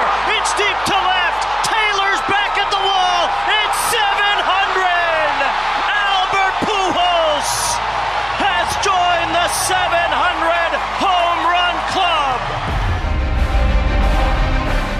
All right, that's going to be the sports moment of the year for pretty much every St. Louisan. And that's why we're not allowing that to be a part of this particular segment, because 700 dominated the year, the pursuit of 700, and obviously getting to number 700 for Albert Pujols. But there's so much that happened this year. Okay, going to start with our story of the year. Gentlemen, I'll go first. For me, the story of the year, the thing that I'll look back on, is the Cardinals taking out Jose Quintana in the 5th inning of the first playoff game and then imploding in the 9th. And the ripple effects of taking out Quintana, to me, changed that game. Now, I don't know if anything would have been any better with Ryan Helsley performing the way he did with the injury. But for me, that was a game that the Cardinals could have won, should have won, and didn't win because of taking out Quintana. If you win that game, I mean, obviously the Phillies go on to play in the World Series. Do you think the Cardinals have that potential if they beat the Phillies? Are they the representative for the NL side? They were capable. I don't know that they would have been, because obviously you didn't hit. Yeah. But they were capable of it. Isn't it amazing how one singular act can impact, an entire game and an entire season and the playoffs for them? I think I agree with you. When we did the show prior to that game, I said I need Quintana to go 6 2/3. Mm-hmm. I think you said 5 2/3. Yep. And he was taken out right after the 5th inning, or Yep. it was 5, right when you said 5 1/3, 5 2/3, and we were both like, he probably should have stayed in, at least finish out that inning, and you put yourself in a different position to win that game.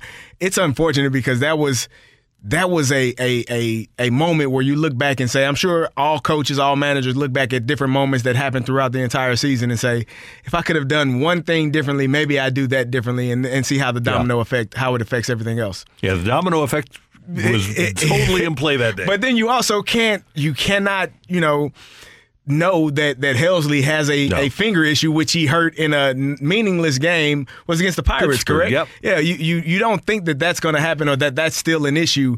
But once you saw it was going bad or going poorly, you should have yanked the chain, pulled him out a little bit sooner. But absolutely. It's experience, and hopefully this upcoming season they will learn from some of those mistakes and those issues. Your story of the year. My story of the year is revolving around 3 gentlemen. 3 of the best Cardinals that I've ever been able to watch in my lifetime. 2 of them going through their final season, one of them coming back for another season, but we didn't know this at the time. But watching those 3 gentlemen walk off the field together, it just signified to me what St. Louis is, what St. Louis Cardinal baseball is. To have the legendary players be here in that Cardinal uniform, and then they all walk off together. I thought that was a special moment, and for me, that was the best thing. Here it comes. All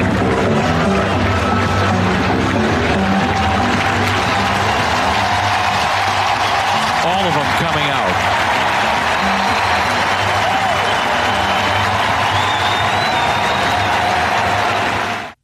How often do you have 3 one-name guys? It's Albert, it's Yadi, it's Waino. It doesn't happen. And there were so many stories. We played the 700, hit the 700th home run when we came back. But you have Yadi and Waino chasing a record that will never be caught. Those 2 playing that many years together at such a high level. Mm-hmm. They said it when it was being done. This will never be broken. Teams will never have 2 players that stay in the same on the same team in the same organization for this many years and play as well as those 2 have. There were so many stories, but to see that season, the end of the season, culminate with those 3 walking off the field together was absolutely amazing for me. Matthew, you got a story of the year? Yes, my story of the year is not St. Louis centric. It's St. Louis. It's a person from St. Louis is what I'm going to go with, because for me, what was really special across 22 was seeing the ascension of one man, and that was man we're about to hear right here. Tatum gets a good look. Tatum finds some room. Tatum from downtown. He's 3 for 3 from long distance. He hit 7 the other night. Celtics have a timeout. Decide not to use it here. Jaylen Brown kicks it out. Smart fakes. Inside. Tatum spins and he puts it in. Celtics go up by 1. That's good. That's outstanding. They count it. It's over. That was 314's own Jason Tatum and his ascension into NBA superstardom. He did it late in the season last year, obviously taking the Celtics all the way to the NBA Finals. They weren't able to get over the hump, and all he's done since then is come back this year and tacked on 4 more points to his career high average. He's over 31 points per game right now. He's led the Celtics to the best record in the league and one of the biggest margins, one of the most impressive margins to start a season for any NBA team in history. Jason Tatum's ascent in 2022 has been easily my favorite story of the year. All right, 2022 St. Louis Sports MVP. I'm going to go with the MVP, Paul Goldschmidt. That's an easy bet. That's an easy pick. Safe one? Sense, yeah. Oh, you good? Go ahead. For me, you good? No, for me, it's Jason Tatum. His choice for Story of the Year is my pick for MVP of the year. You take your team to the finals. You don't win, but you're there and you play extremely well throughout the entire season. And right now, if the season were to end right now, Jason Tatum possibly the MVP of this season so far. So I think he's for 2022. That's my MVP of the year. Great call. Who's the St. Louis MVP for 22? Well, he's the St. Louis MVP, Yuri Collins. Where would SLU Billikens be without Yuri? They would not be a 23-win team last year. They wouldn't be on the pace to be a 20-win team this season.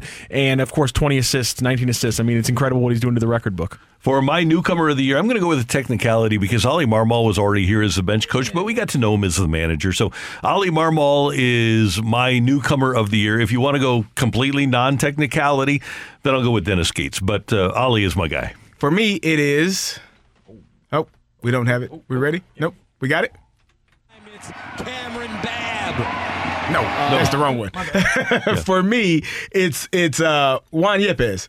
His home run in the playoffs for him to I think he's going to be a young man that ascends into a spectacular player. I think he's a guy that when you watch him play and you watch his demeanor, he carries himself extremely well. He's a professional for a young man. I think his play is going to ascend, and he's my newcomer. Good call. And Albert says he's going to hit 1,000 home runs. He did. It's a lot of pressure. Randy, we finally got a name for our XFL team. That was my newcomer of the year. Was the XFL Battlehawks returning? That's my newcomer. Again, it's kind of a technicality, and if you don't want that one, I'll take Dennis Gates because you already pointed that one out, especially after this past week. 2022 biggest disappointment in sports for me. It was Jordan Binnington getting knocked out of the playoffs. I will go to my grave thinking the Blues would have won that series if Binnington would have been healthy. Kadri was on the hit list for a while, wasn't he? Is he still on the hit list? Still on the hit list, yep. Okay, all right. Yeah, they'll get him. At some point, you got to find out. You got to check him and see what's happening. Braden Shen's got the memory of an elephant. For me, it is the Illini losing to Michigan State, and I can't even get the words out. That's how flustered I was. Losing to a Michigan State team that had just suspended multiple players, and then to a Purdue team. They were at one loss at the time, in the front seat, in the driver's seat to win the Big Ten West and play in the Big Ten championship game, lose those two games, and then lose another one at Michigan, and now you're sitting at home watching Purdue play in the Big Ten championship game. So I told Kerry what his disappointment was. I said, it's got to be this, right? He goes, ugh. One thing about me, Randy, when bad things happen, I just delete it from my memory. I have an innate ability to forget the terrible things and only remember the good things. It's a good trait. It's a special trait that I have. Like a quarterback. You said you would have been a great quarterback. Never happened. Forget about it. My biggest disappointment of the year, I have like 7 different clips of Greg Amsinger talking about what the Cardinals could be if Tyler O'Neill just came back to his, almost MVP form of 2 years ago, and that's my biggest thing. It's got to be O'Neal with a little kicker of Dylan Carlson because just so much promise, and now I don't know what we have with either of them. That's got to be my biggest disappointment in 2022. Okay, and finally, our moment of the year, minus the one everybody is going to pick, so we can't use 700. Blues down 3-1 after 2 in Game 5 in the second round in Colorado. Robert Thomas and Jordan Kyrou scored to tie it. Then Nathan McKinnon and Thomas at 19:04 trade goals to send the game into overtime, and then 3:38 into OT. It was Tyler Bozak that got an assist on the Pat Maroon goal 2-3 years ago. He scores! Tyler Bozak in overtime! You can bring out the Zamboni! The St. Louis Blues are coming home, and they're bringing the Avalanche with them. Bozak wins it for the Blues 5-4, 3:38 into overtime. Alas, the Blues dropped Game 6 at Enterprise. Darren Helm scoring at 19:54 of Game 6 for the Avalanche. But the comeback in Game 5 was my moment of the year. The Bozak goal was my moment of the year. You felt like that was an opportunity for them to do something, and obviously you end up losing the series. But that is a great moment for the Blues and for Blues fans. For me, my moment of the year, I have two. One is real quick, is the Wilson Contreras signing. I thought that was awesome, an awesome moment for the Cardinals, for the fans. You get a big name, get a big bat. You're going to have that in your lineup for years to come. My other moment was from a young man out of Ohio State from St. Louis scoring his first touchdown of his career after so many trials and tribulations. This time it's Cameron Babb. Oh, that is a great story. Oh. Cameron Babb, 5th season with the program, has his degree in communications, highly recruited player but could not get on the field. Injury. One of the best players to come out of St. Louis has had multiple ACL tears and multiple ACL surgeries, has plugged his way through his entire career at Ohio State. And I think the thing that I love about him scoring that first touchdown of his career, 5th year, the reaction of all of his teammates. Yeah. When you see your teammates run to a particular person after scoring a touchdown, that tells you that young man is a leader. They love that man's spirit. They love the work ethic that he has despite all of the injuries. And for me, that was a spectacular moment for him, for his family, and for all of Ohio State and their fans. Great call. All right, Matthew. Talk about a spectacular moment. I love it when sports bring people together, and St. Louis, man, came together when it was announced that Albert Pujols was coming back to St. Louis and signing with the Cardinals. Obviously, everything we got was icing on the cake, but that moment and that first time back in Busch Stadium when he was in a Cardinal uniform again after 11 years, I don't know if there's ever going to be a moment more wholesome as a Cardinal fan than that one. It was amazing. Electric. By the way, there was one other one that I know a lot of you absolutely loved. That was Labor Day Sunday at the ballpark with the Chicago Cubs in town. Last Cardinals-Cubs meeting of 2022. Last Cardinals-Cubs meeting that Albert Pujols would ever be involved with. The 0-1 pitch. Albert hits one a ton. Deep left. It is gone. 695. They pitch to him, and they get burned. His final at bat against the Cubs. A pinch hit. 2-run homer. That was pretty awesome. What a great day at the ballpark, the rainy Sunday afternoon, and Albert comes up in a scoreless game to win it for the Cardinals. That you grew to expect that from him, and then this season he kind of brought you back to all of the warm and fuzzy feelings you had about him in Cardinal baseball throughout his entire career. It was an outstanding season for him. So many big home runs, so many big days at the bat, and he was like a rock star. Every time he came up to the plate, the entire stadium would stand up and just start screaming and yelling. For me, that was a special moment just to watch him and be a part of that. We'll have more year-end segments over the course of the next couple days, but coming up, are there too many bowl games? Our friend Patrick Risch is going to join us to talk about that next on 101 ESPN. You're back to the Opening Drive podcast on 101 ESPN. Presented by Dobbs Tire and Auto Centers.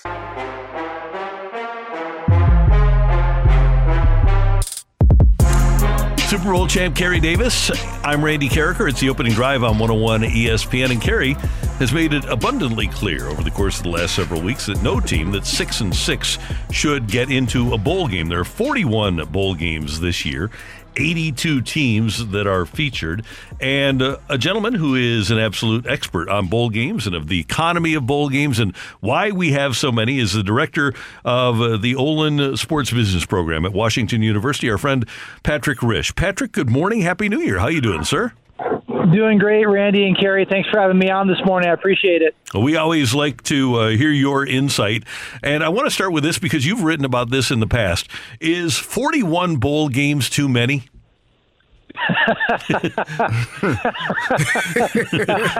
I'm trying to say absolutely yes and try to get the breath to do it as I finish laughing here. Yes, absolutely yes.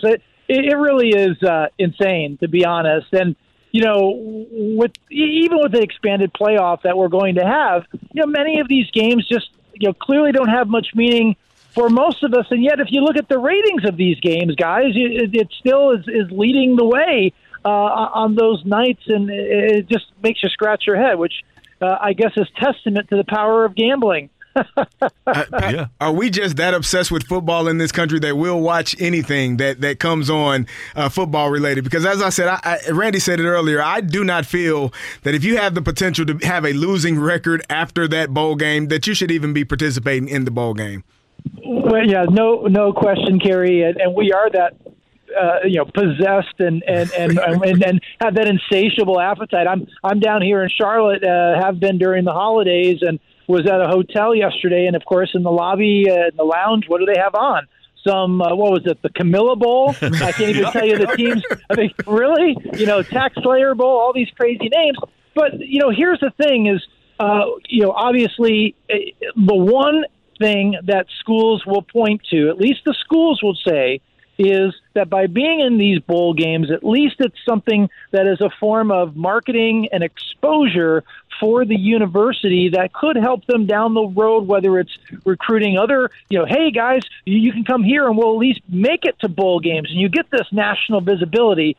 And but again, it's hard for me. I would love to see the financials for some of these middle tier, lesser tier bowl games. It's hard for me to imagine any kind of profits being earned. Patrick, that leads to my next question. What would be the profit for some of these bowl games? When we watched the Gasparilla Bowl, there was no one in the end zone. I would wonder how, and I guess that speaks to why there are so many different bowl games every other year, because the names change but the bowls stay the same. How do these companies make money if people aren't showing up and sitting butts in seats? Well, I mean, that's what I myself really don't believe that most of these bowl games are making money, and you're probably looking at a tax write-off, to be perfectly honest, Kerry. I mean, you mentioned the corporate partners seemingly change every other year because they're not willing to make the commitment. They're not willing to make a 4 or 5, 6 year commitment. Even with some of the biggest bowl games, we now have the VRBO Fiesta Bowl. But again, they can't necessarily be getting the visibility, even though their ratings are strong. And again, the ticket sales, it's just hard for me to envision that the operators of most of these bowl games are seeing a profit at the end of the day. Okay, so the operators probably aren't. I agree with you 100%. It seems to me pretty impossible for a team to travel and for the school to make money, right?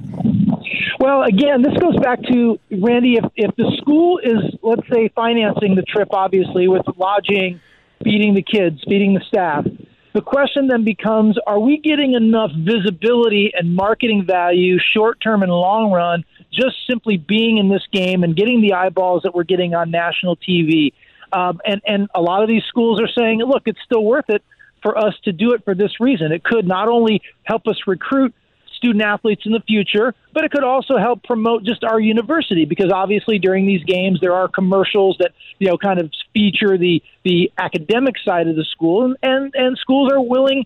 Look, at the end of the day, we know that sometimes most of the athletic programs within an athletics department are losing money, with the exception of the higher end football and basketball programs. So a lot of these things you're doing for the experience, right? For the student athletes. So it really is a twisted financial model for the smaller and middle tier bowl games. Okay, so we're trying to unravel this thread. To me, what it all comes back to is that ESPN owns 17 of these bowls. It's programming. It's relatively, for them, inexpensive programming for ESPN, and there's nothing like having, as you mentioned, because of the ratings and because of the interest of a group of people, it seems to me that if ESPN can have a live game on the air, it's going to be better than any other programming they have. Can it be as simple as ESPN wants it to be on their air, so it's being played?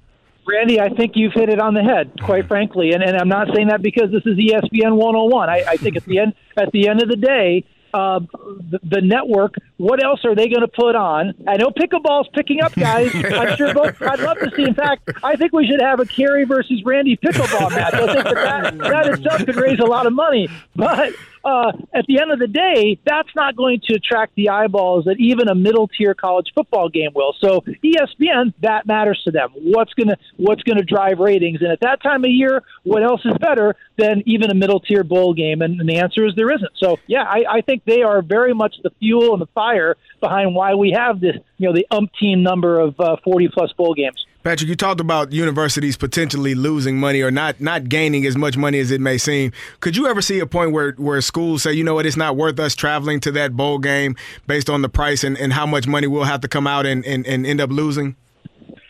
Kerry, it's certainly possible. And again, I'm going to turn my attention here in Charlotte, UNC Charlotte, my alma mater, relatively new football program. They played in their first bowl game ever a couple of years ago. I think it was the first bowl game of the season. They played and lost to Buffalo. But at the end of the day, for them, as a relatively new program, it was worth it for them to have that visibility. So I could see some of them making the decision to do it because of the marketing and the advertising value for the school. But absolutely, I could see some schools where, at some point, is it worth being in the same middle-tier bowl game year in, year out? At some point, the marketing value of being in a dud of a bowl game has to peter out. So I could absolutely see that happening at some point in the future. Patrick Risch, one more thing from me, and you wrote about this a few years ago in Forbes, that and at that time there were only 35. Now there's 41 bowls. But you pointed out that bowl game executives earn between $200,000 and $1 million for running a single game annually, and most of them are in the upper half of six figures, between $500,000, $999, $999. That to me is amazing, but that is still the case, right? As far as I know, and what maybe you can verify this for me, that the bowl game executives are still making a lot of money. Yes, they are, and I think that we all chose the wrong profession, Randy. I think we need to quit our current jobs and find a way to blackmail some of these other executive directors and find a way to get into those roles. No, it truly is amazing. And look, like if I try to put a positive spin on it, yes, there is obviously networking that you're doing throughout the year. You're trying to speak with potential partners and reestablish and reaffirm current partners to make sure that partnership money is coming in. And again, because these games do get decent ratings for what they are, you could argue that this is the selling point that you try to make. So I could see somebody throughout the year making those sales pitches, but sure doesn't seem to me like that would be enough for the average person to generate $500,000 in income. So it is again a very warped financial model, and God bless those folks that have those jobs that are able to work however many hours a year for $500,000. Right, but at the end of the day, because of ESPN, because a lot of people are making a lot of money, the 6-6 team is still going to make the bowl. So Kerry's wish that the 6-6 team doesn't get to the postseason, it's probably not going to happen anytime soon, right? That wish won't come true because there's just so much money involved in the bowl system.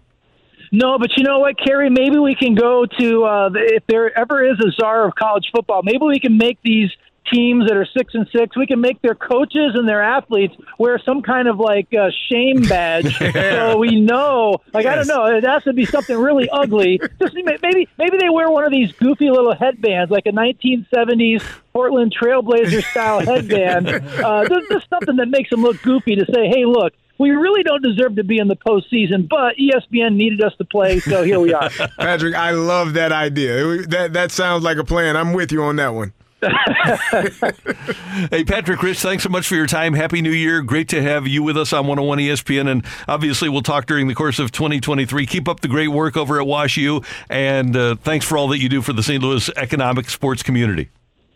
Thanks, guys. Thanks for all of your entertainment. Look forward to seeing you in 23. Take care. That's our friend Patrick Risch on 101 ESPN. Next up, CBS Sports makes their 2023 wish for all 30 baseball teams.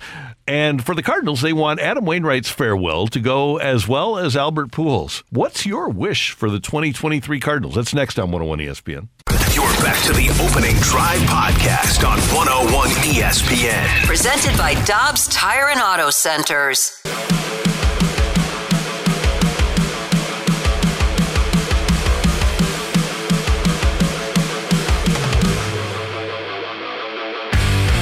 There's a piece at CBSSports.com with a wish for all baseball teams.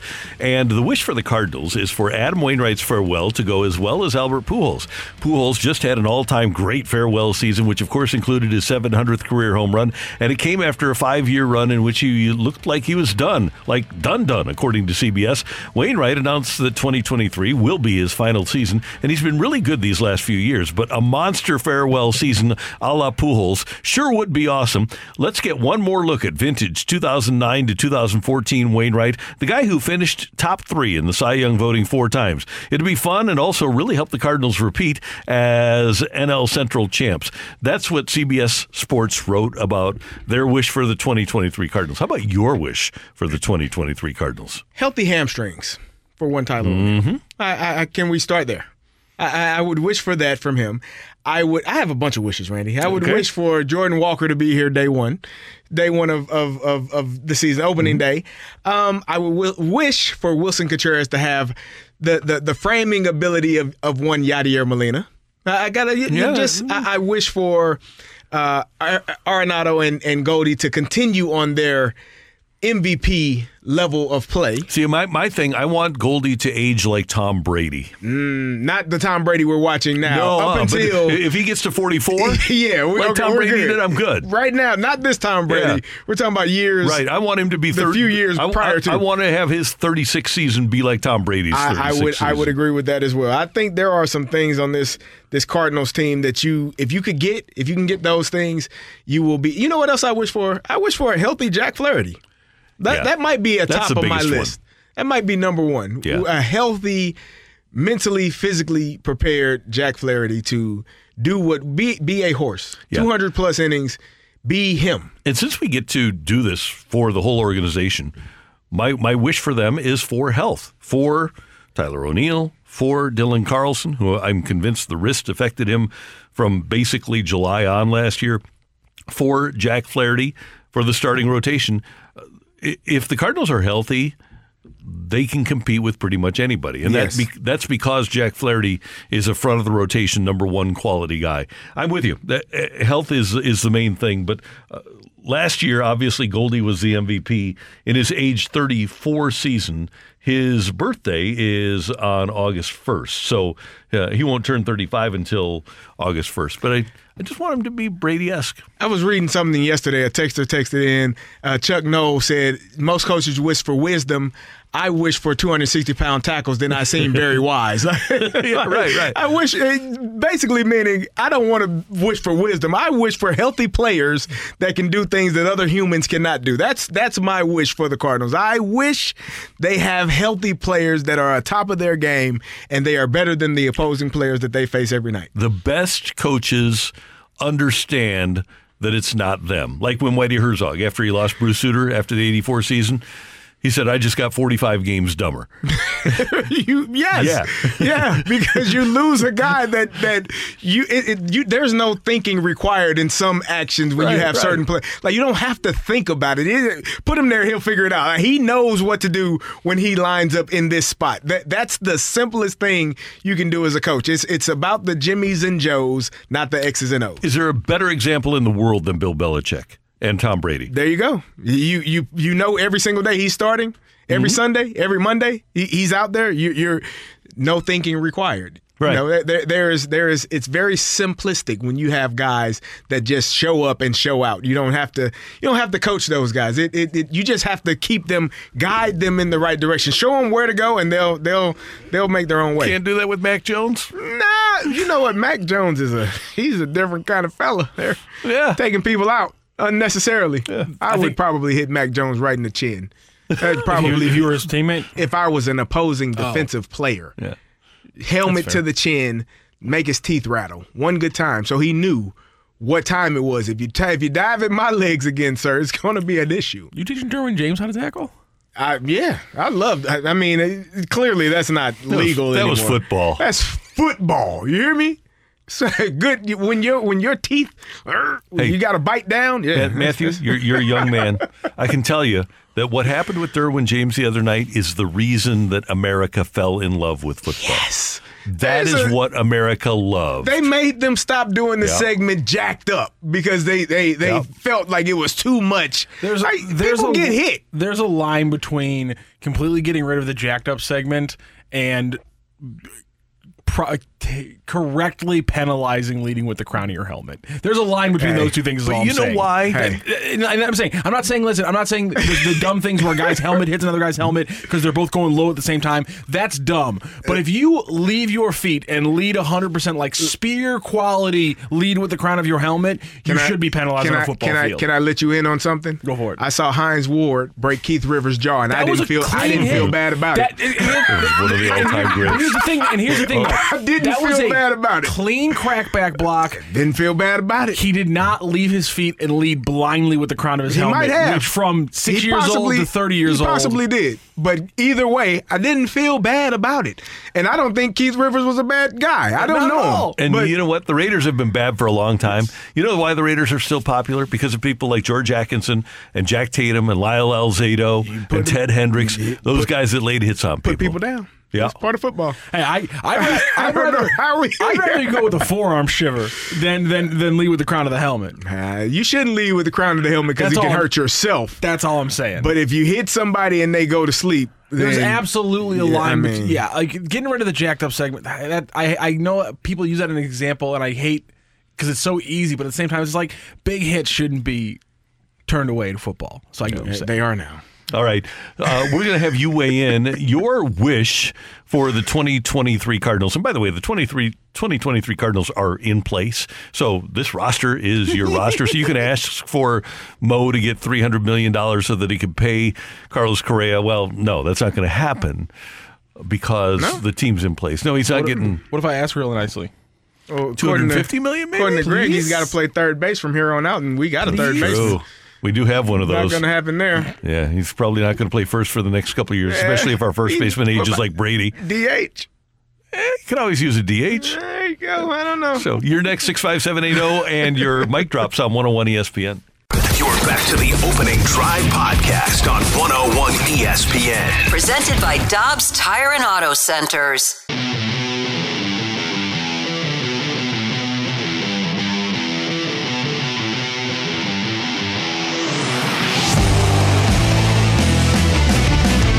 We just had a highly charged conversation during the break, and we're going to make it a segment tomorrow. So just that fast. That's amazing how that took place. Yeah. We have to talk about that on air. In a blink. So that's coming your way during tomorrow's show. We'll be with you 7 to 11 tomorrow. Anything you missed today, as Matthew told you, available on the podcast at 101ESPN.com or on the 101 ESPN app, brought to you by Dobbs Tire and Auto Center.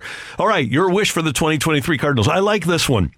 From the 314, Paul DeJong to return to pre-COVID production solves many lineup problems. If all of a sudden Paul DeJong becomes a 780 OPS, 30 home run hitter, playing really good defense at shortstop, that does solve a lot of problems for this team. What's the issue? What happened?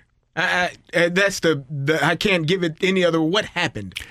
What's going on? I would love to tell you I know. Here's my only speculation. Is that Paul is a really, really, really smart guy and listens to everybody and probably takes to heart all the advice that he gets from multiple people, whether that be a hitting coach, a manager, a fellow player, a personal hitting coach, a broadcaster. And rather than zeroing in on one thing to do well, he's got 6 things on his mind when he walks to the plate. And it's kind of like our golf swings, right? Yeah, that's where I was going. Yeah, you can't be thinking up there at the plate. And from just hearing, and I don't know Paul, I just acquainted, but that is my guess in talking to people around the ballpark is that there's just so much thought that goes into what he's doing, and he needs to clear his mind. So he listens to everything and everyone. So he'll listen to me right now? Yes. Paul, stop listening to everything and everyone. Yeah. Just do what got you there. Go back to that. Don't worry about what everybody else says. Everybody has an opinion, but everyone, get this, is not a professional baseball player. That's you right. are. Yep. All due respect to Cheesecake Factory, which is excellent. But having 300 menu items, you can't be as good as you are when you have 20 menu items. Pick out what you do well and go do it and do it well. It's kind of like Vince Lombardi talking about the sweep, right? Yeah. You know, just get a seam here and a seam here and run it until somebody stops it. That usually works. One thing. If you do it well, you don't need many staple things. If you do one thing well, people will show up for that. Minimize. But you got to be really good at it. Minimize. From the 618, there's not a single pitcher on the Cardinals staff that instills any sort of fear into the opposing hitters. I would suggest that you go talk to a Philly about seeing that 100-mile-an-hour Ryan Helsley fastball that he had no idea where it was going. That struck fear? I would say so. Is there anything that has to be one of the most fearful things, a pitcher throwing 100 miles and he doesn't know where it's going and you don't either. Right. You hope that he has control over it, but maybe he's having an off day and it, just kind of whizzes right past your face and you're, what's going on here? Yeah. That might be a little scary. How about this one from the 636? A creative trade of Tyler O'Neill to get more pitching or another healthy bat. 100% healthy Dylan Carlson is my cardinal wish. And that was at the top of my offensive list, too. The thing is, if you're a general manager of another team, why would you trade a healthy, productive hitter for Tyler O'Neill, who has been an unhealthy hitter for the last year? Well, this is our wish list, so I think when people make trades, they don't think about what the other team wants or needs in return. If Tyler O'Neill was healthy and playing in the form that he had a few years ago, where he was an MVP candidate, where he was being talked about as that, then yes, you could probably, but you wouldn't want to trade him at that point. You would say, hey, he needs to stay here.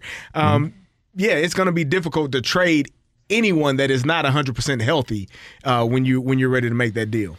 From the 910, I wish for a scouting department and GM who can actually evaluate talent and not have to go outside the organization for 5 of the 9 positions. There are different ways to build a ball club, I would suggest. If you look at Philadelphia, they've gone outside of their organization, and they were in the World Series, by the way. All 3 outfielders came from outside the organization. I guess their shortstop and third baseman this year and first baseman came from inside. So they went outside the organization for 6 of the 9 for Philadelphia. The Houston Astros got Alvarez from outside the organization. If you look at the group, Bregman came from inside. They developed Pena and Altuve, but the first baseman came from Cuba as a 31-year-old. Their new first baseman, Abreu, came from the White Sox. Their catcher came from outside the organization. They had to replace an outside the organization center fielder for one that really didn't play that well. So they've done a great job of developing. There are many ways to build a team. And if you look at the Cardinals, during the course of the season, for most of the season, they had the most homegrown players of any team in baseball. For most of the season, they had 18 homegrown guys. So they do a pretty good job of scouting. And part of the problem is when you do scout, you have to scout your own guys too. Yeah. Right? It looks a lot different if you do have Randy Arozarena in your lineup. It's drastically different, but he's not here, and you have to figure out what you're going to do about it. It's one of those things where I think the Cardinals have done a pretty good job of scouting and developing. 2 of the main prospects we've been talking about are Mason Wynn and Jordan Walker, and by all accounts, Jordan Walker is supposed to be, the next coming of the big bat that you expect to be in a Cardinals uniform for the entirety of his career. So I think they do a pretty good job. I think maybe at times you trade people and you never know how trades are going to go. You hope that you're trading away something that is not going to have the success and getting something in return that will. But sometimes the other team wins the trade when you make that deal. And by the way, for this club in 2023, as they expect, Edman inside the organization, Donovan inside the organization, Carlson inside the organization, Nootbaar inside the organization, Gorman inside the organization, and then the 4 guys, it'd be 4 that were from outside. You got Tyler O'Neill before he made it to the major leagues from Seattle, and then obviously Arenado, Goldie, and Contreras. Well, 2 of those guys are MVPs, so what's the complaint? Yeah. And one of them you got him. I'd rather have him than not, right? Yeah. That's Kerry. I'm Randy. Thanks for your text. Coming up, rock and roll as we head down the stretch towards BK and Ferrario here on 101 ESPN. You're back to the Opening Drive podcast on 101 ESPN. Presented by Dobbs Tire and Auto Centers.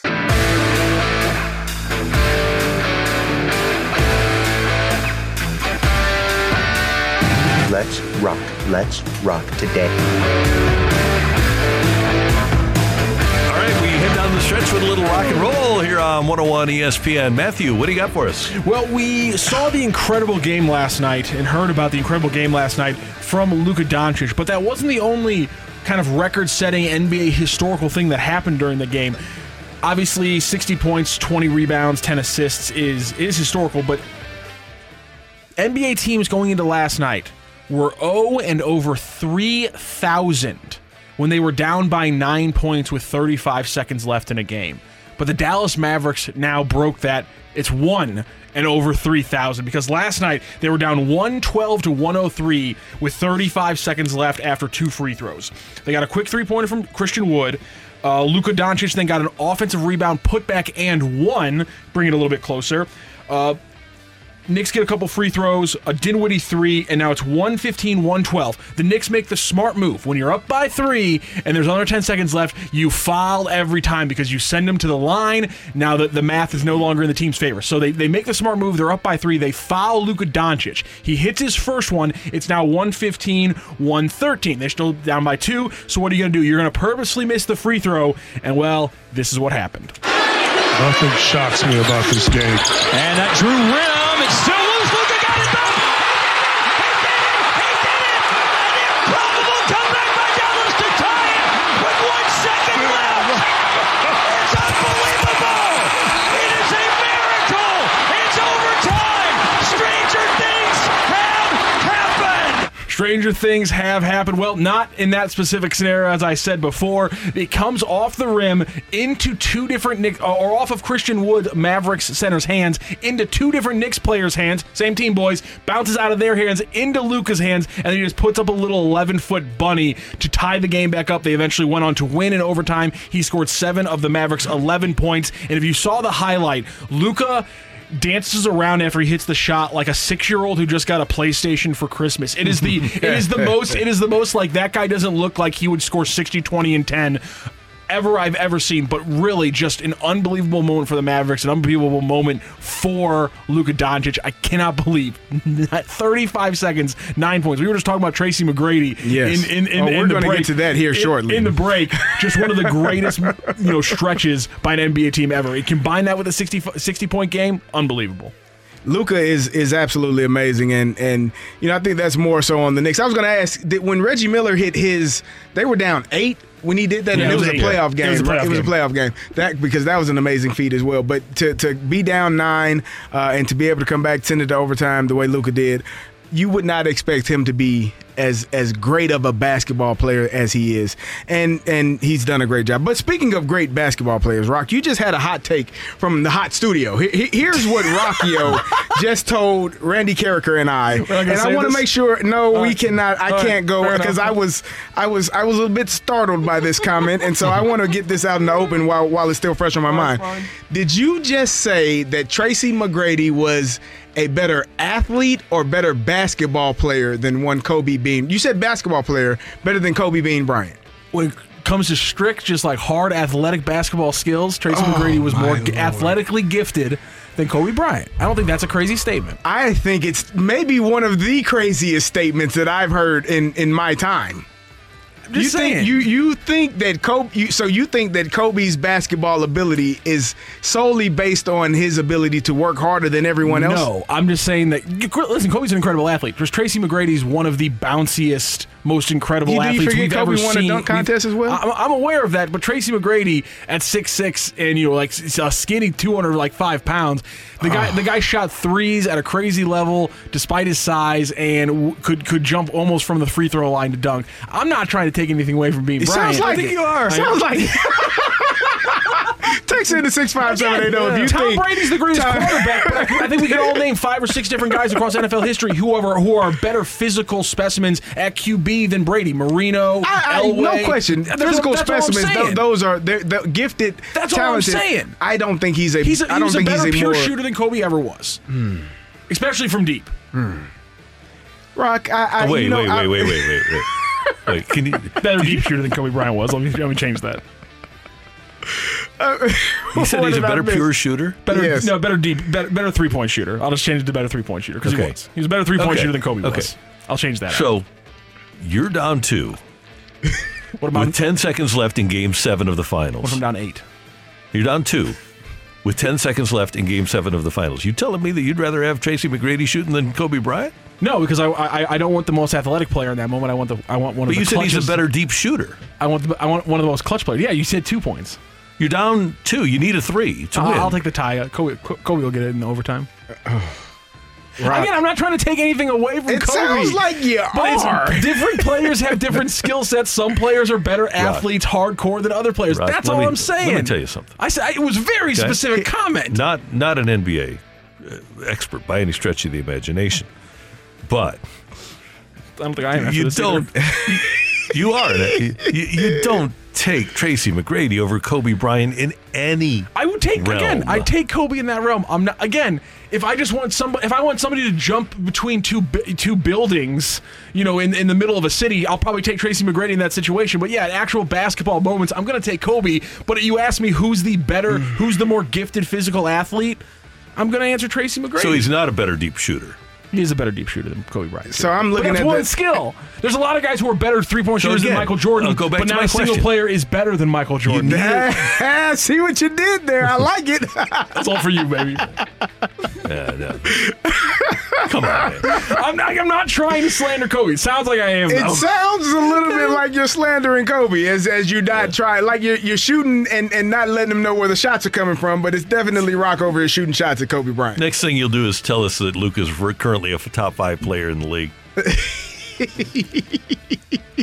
Yes. All right. He is. He's pretty damn good. Luka or Giannis? I'm taking Giannis. Luka or Steph? But you know who's a better deep three-point shooter? I'm taking Steph. Okay. Steph, yeah. Okay. Luka or LeBron? I'm taking LeBron.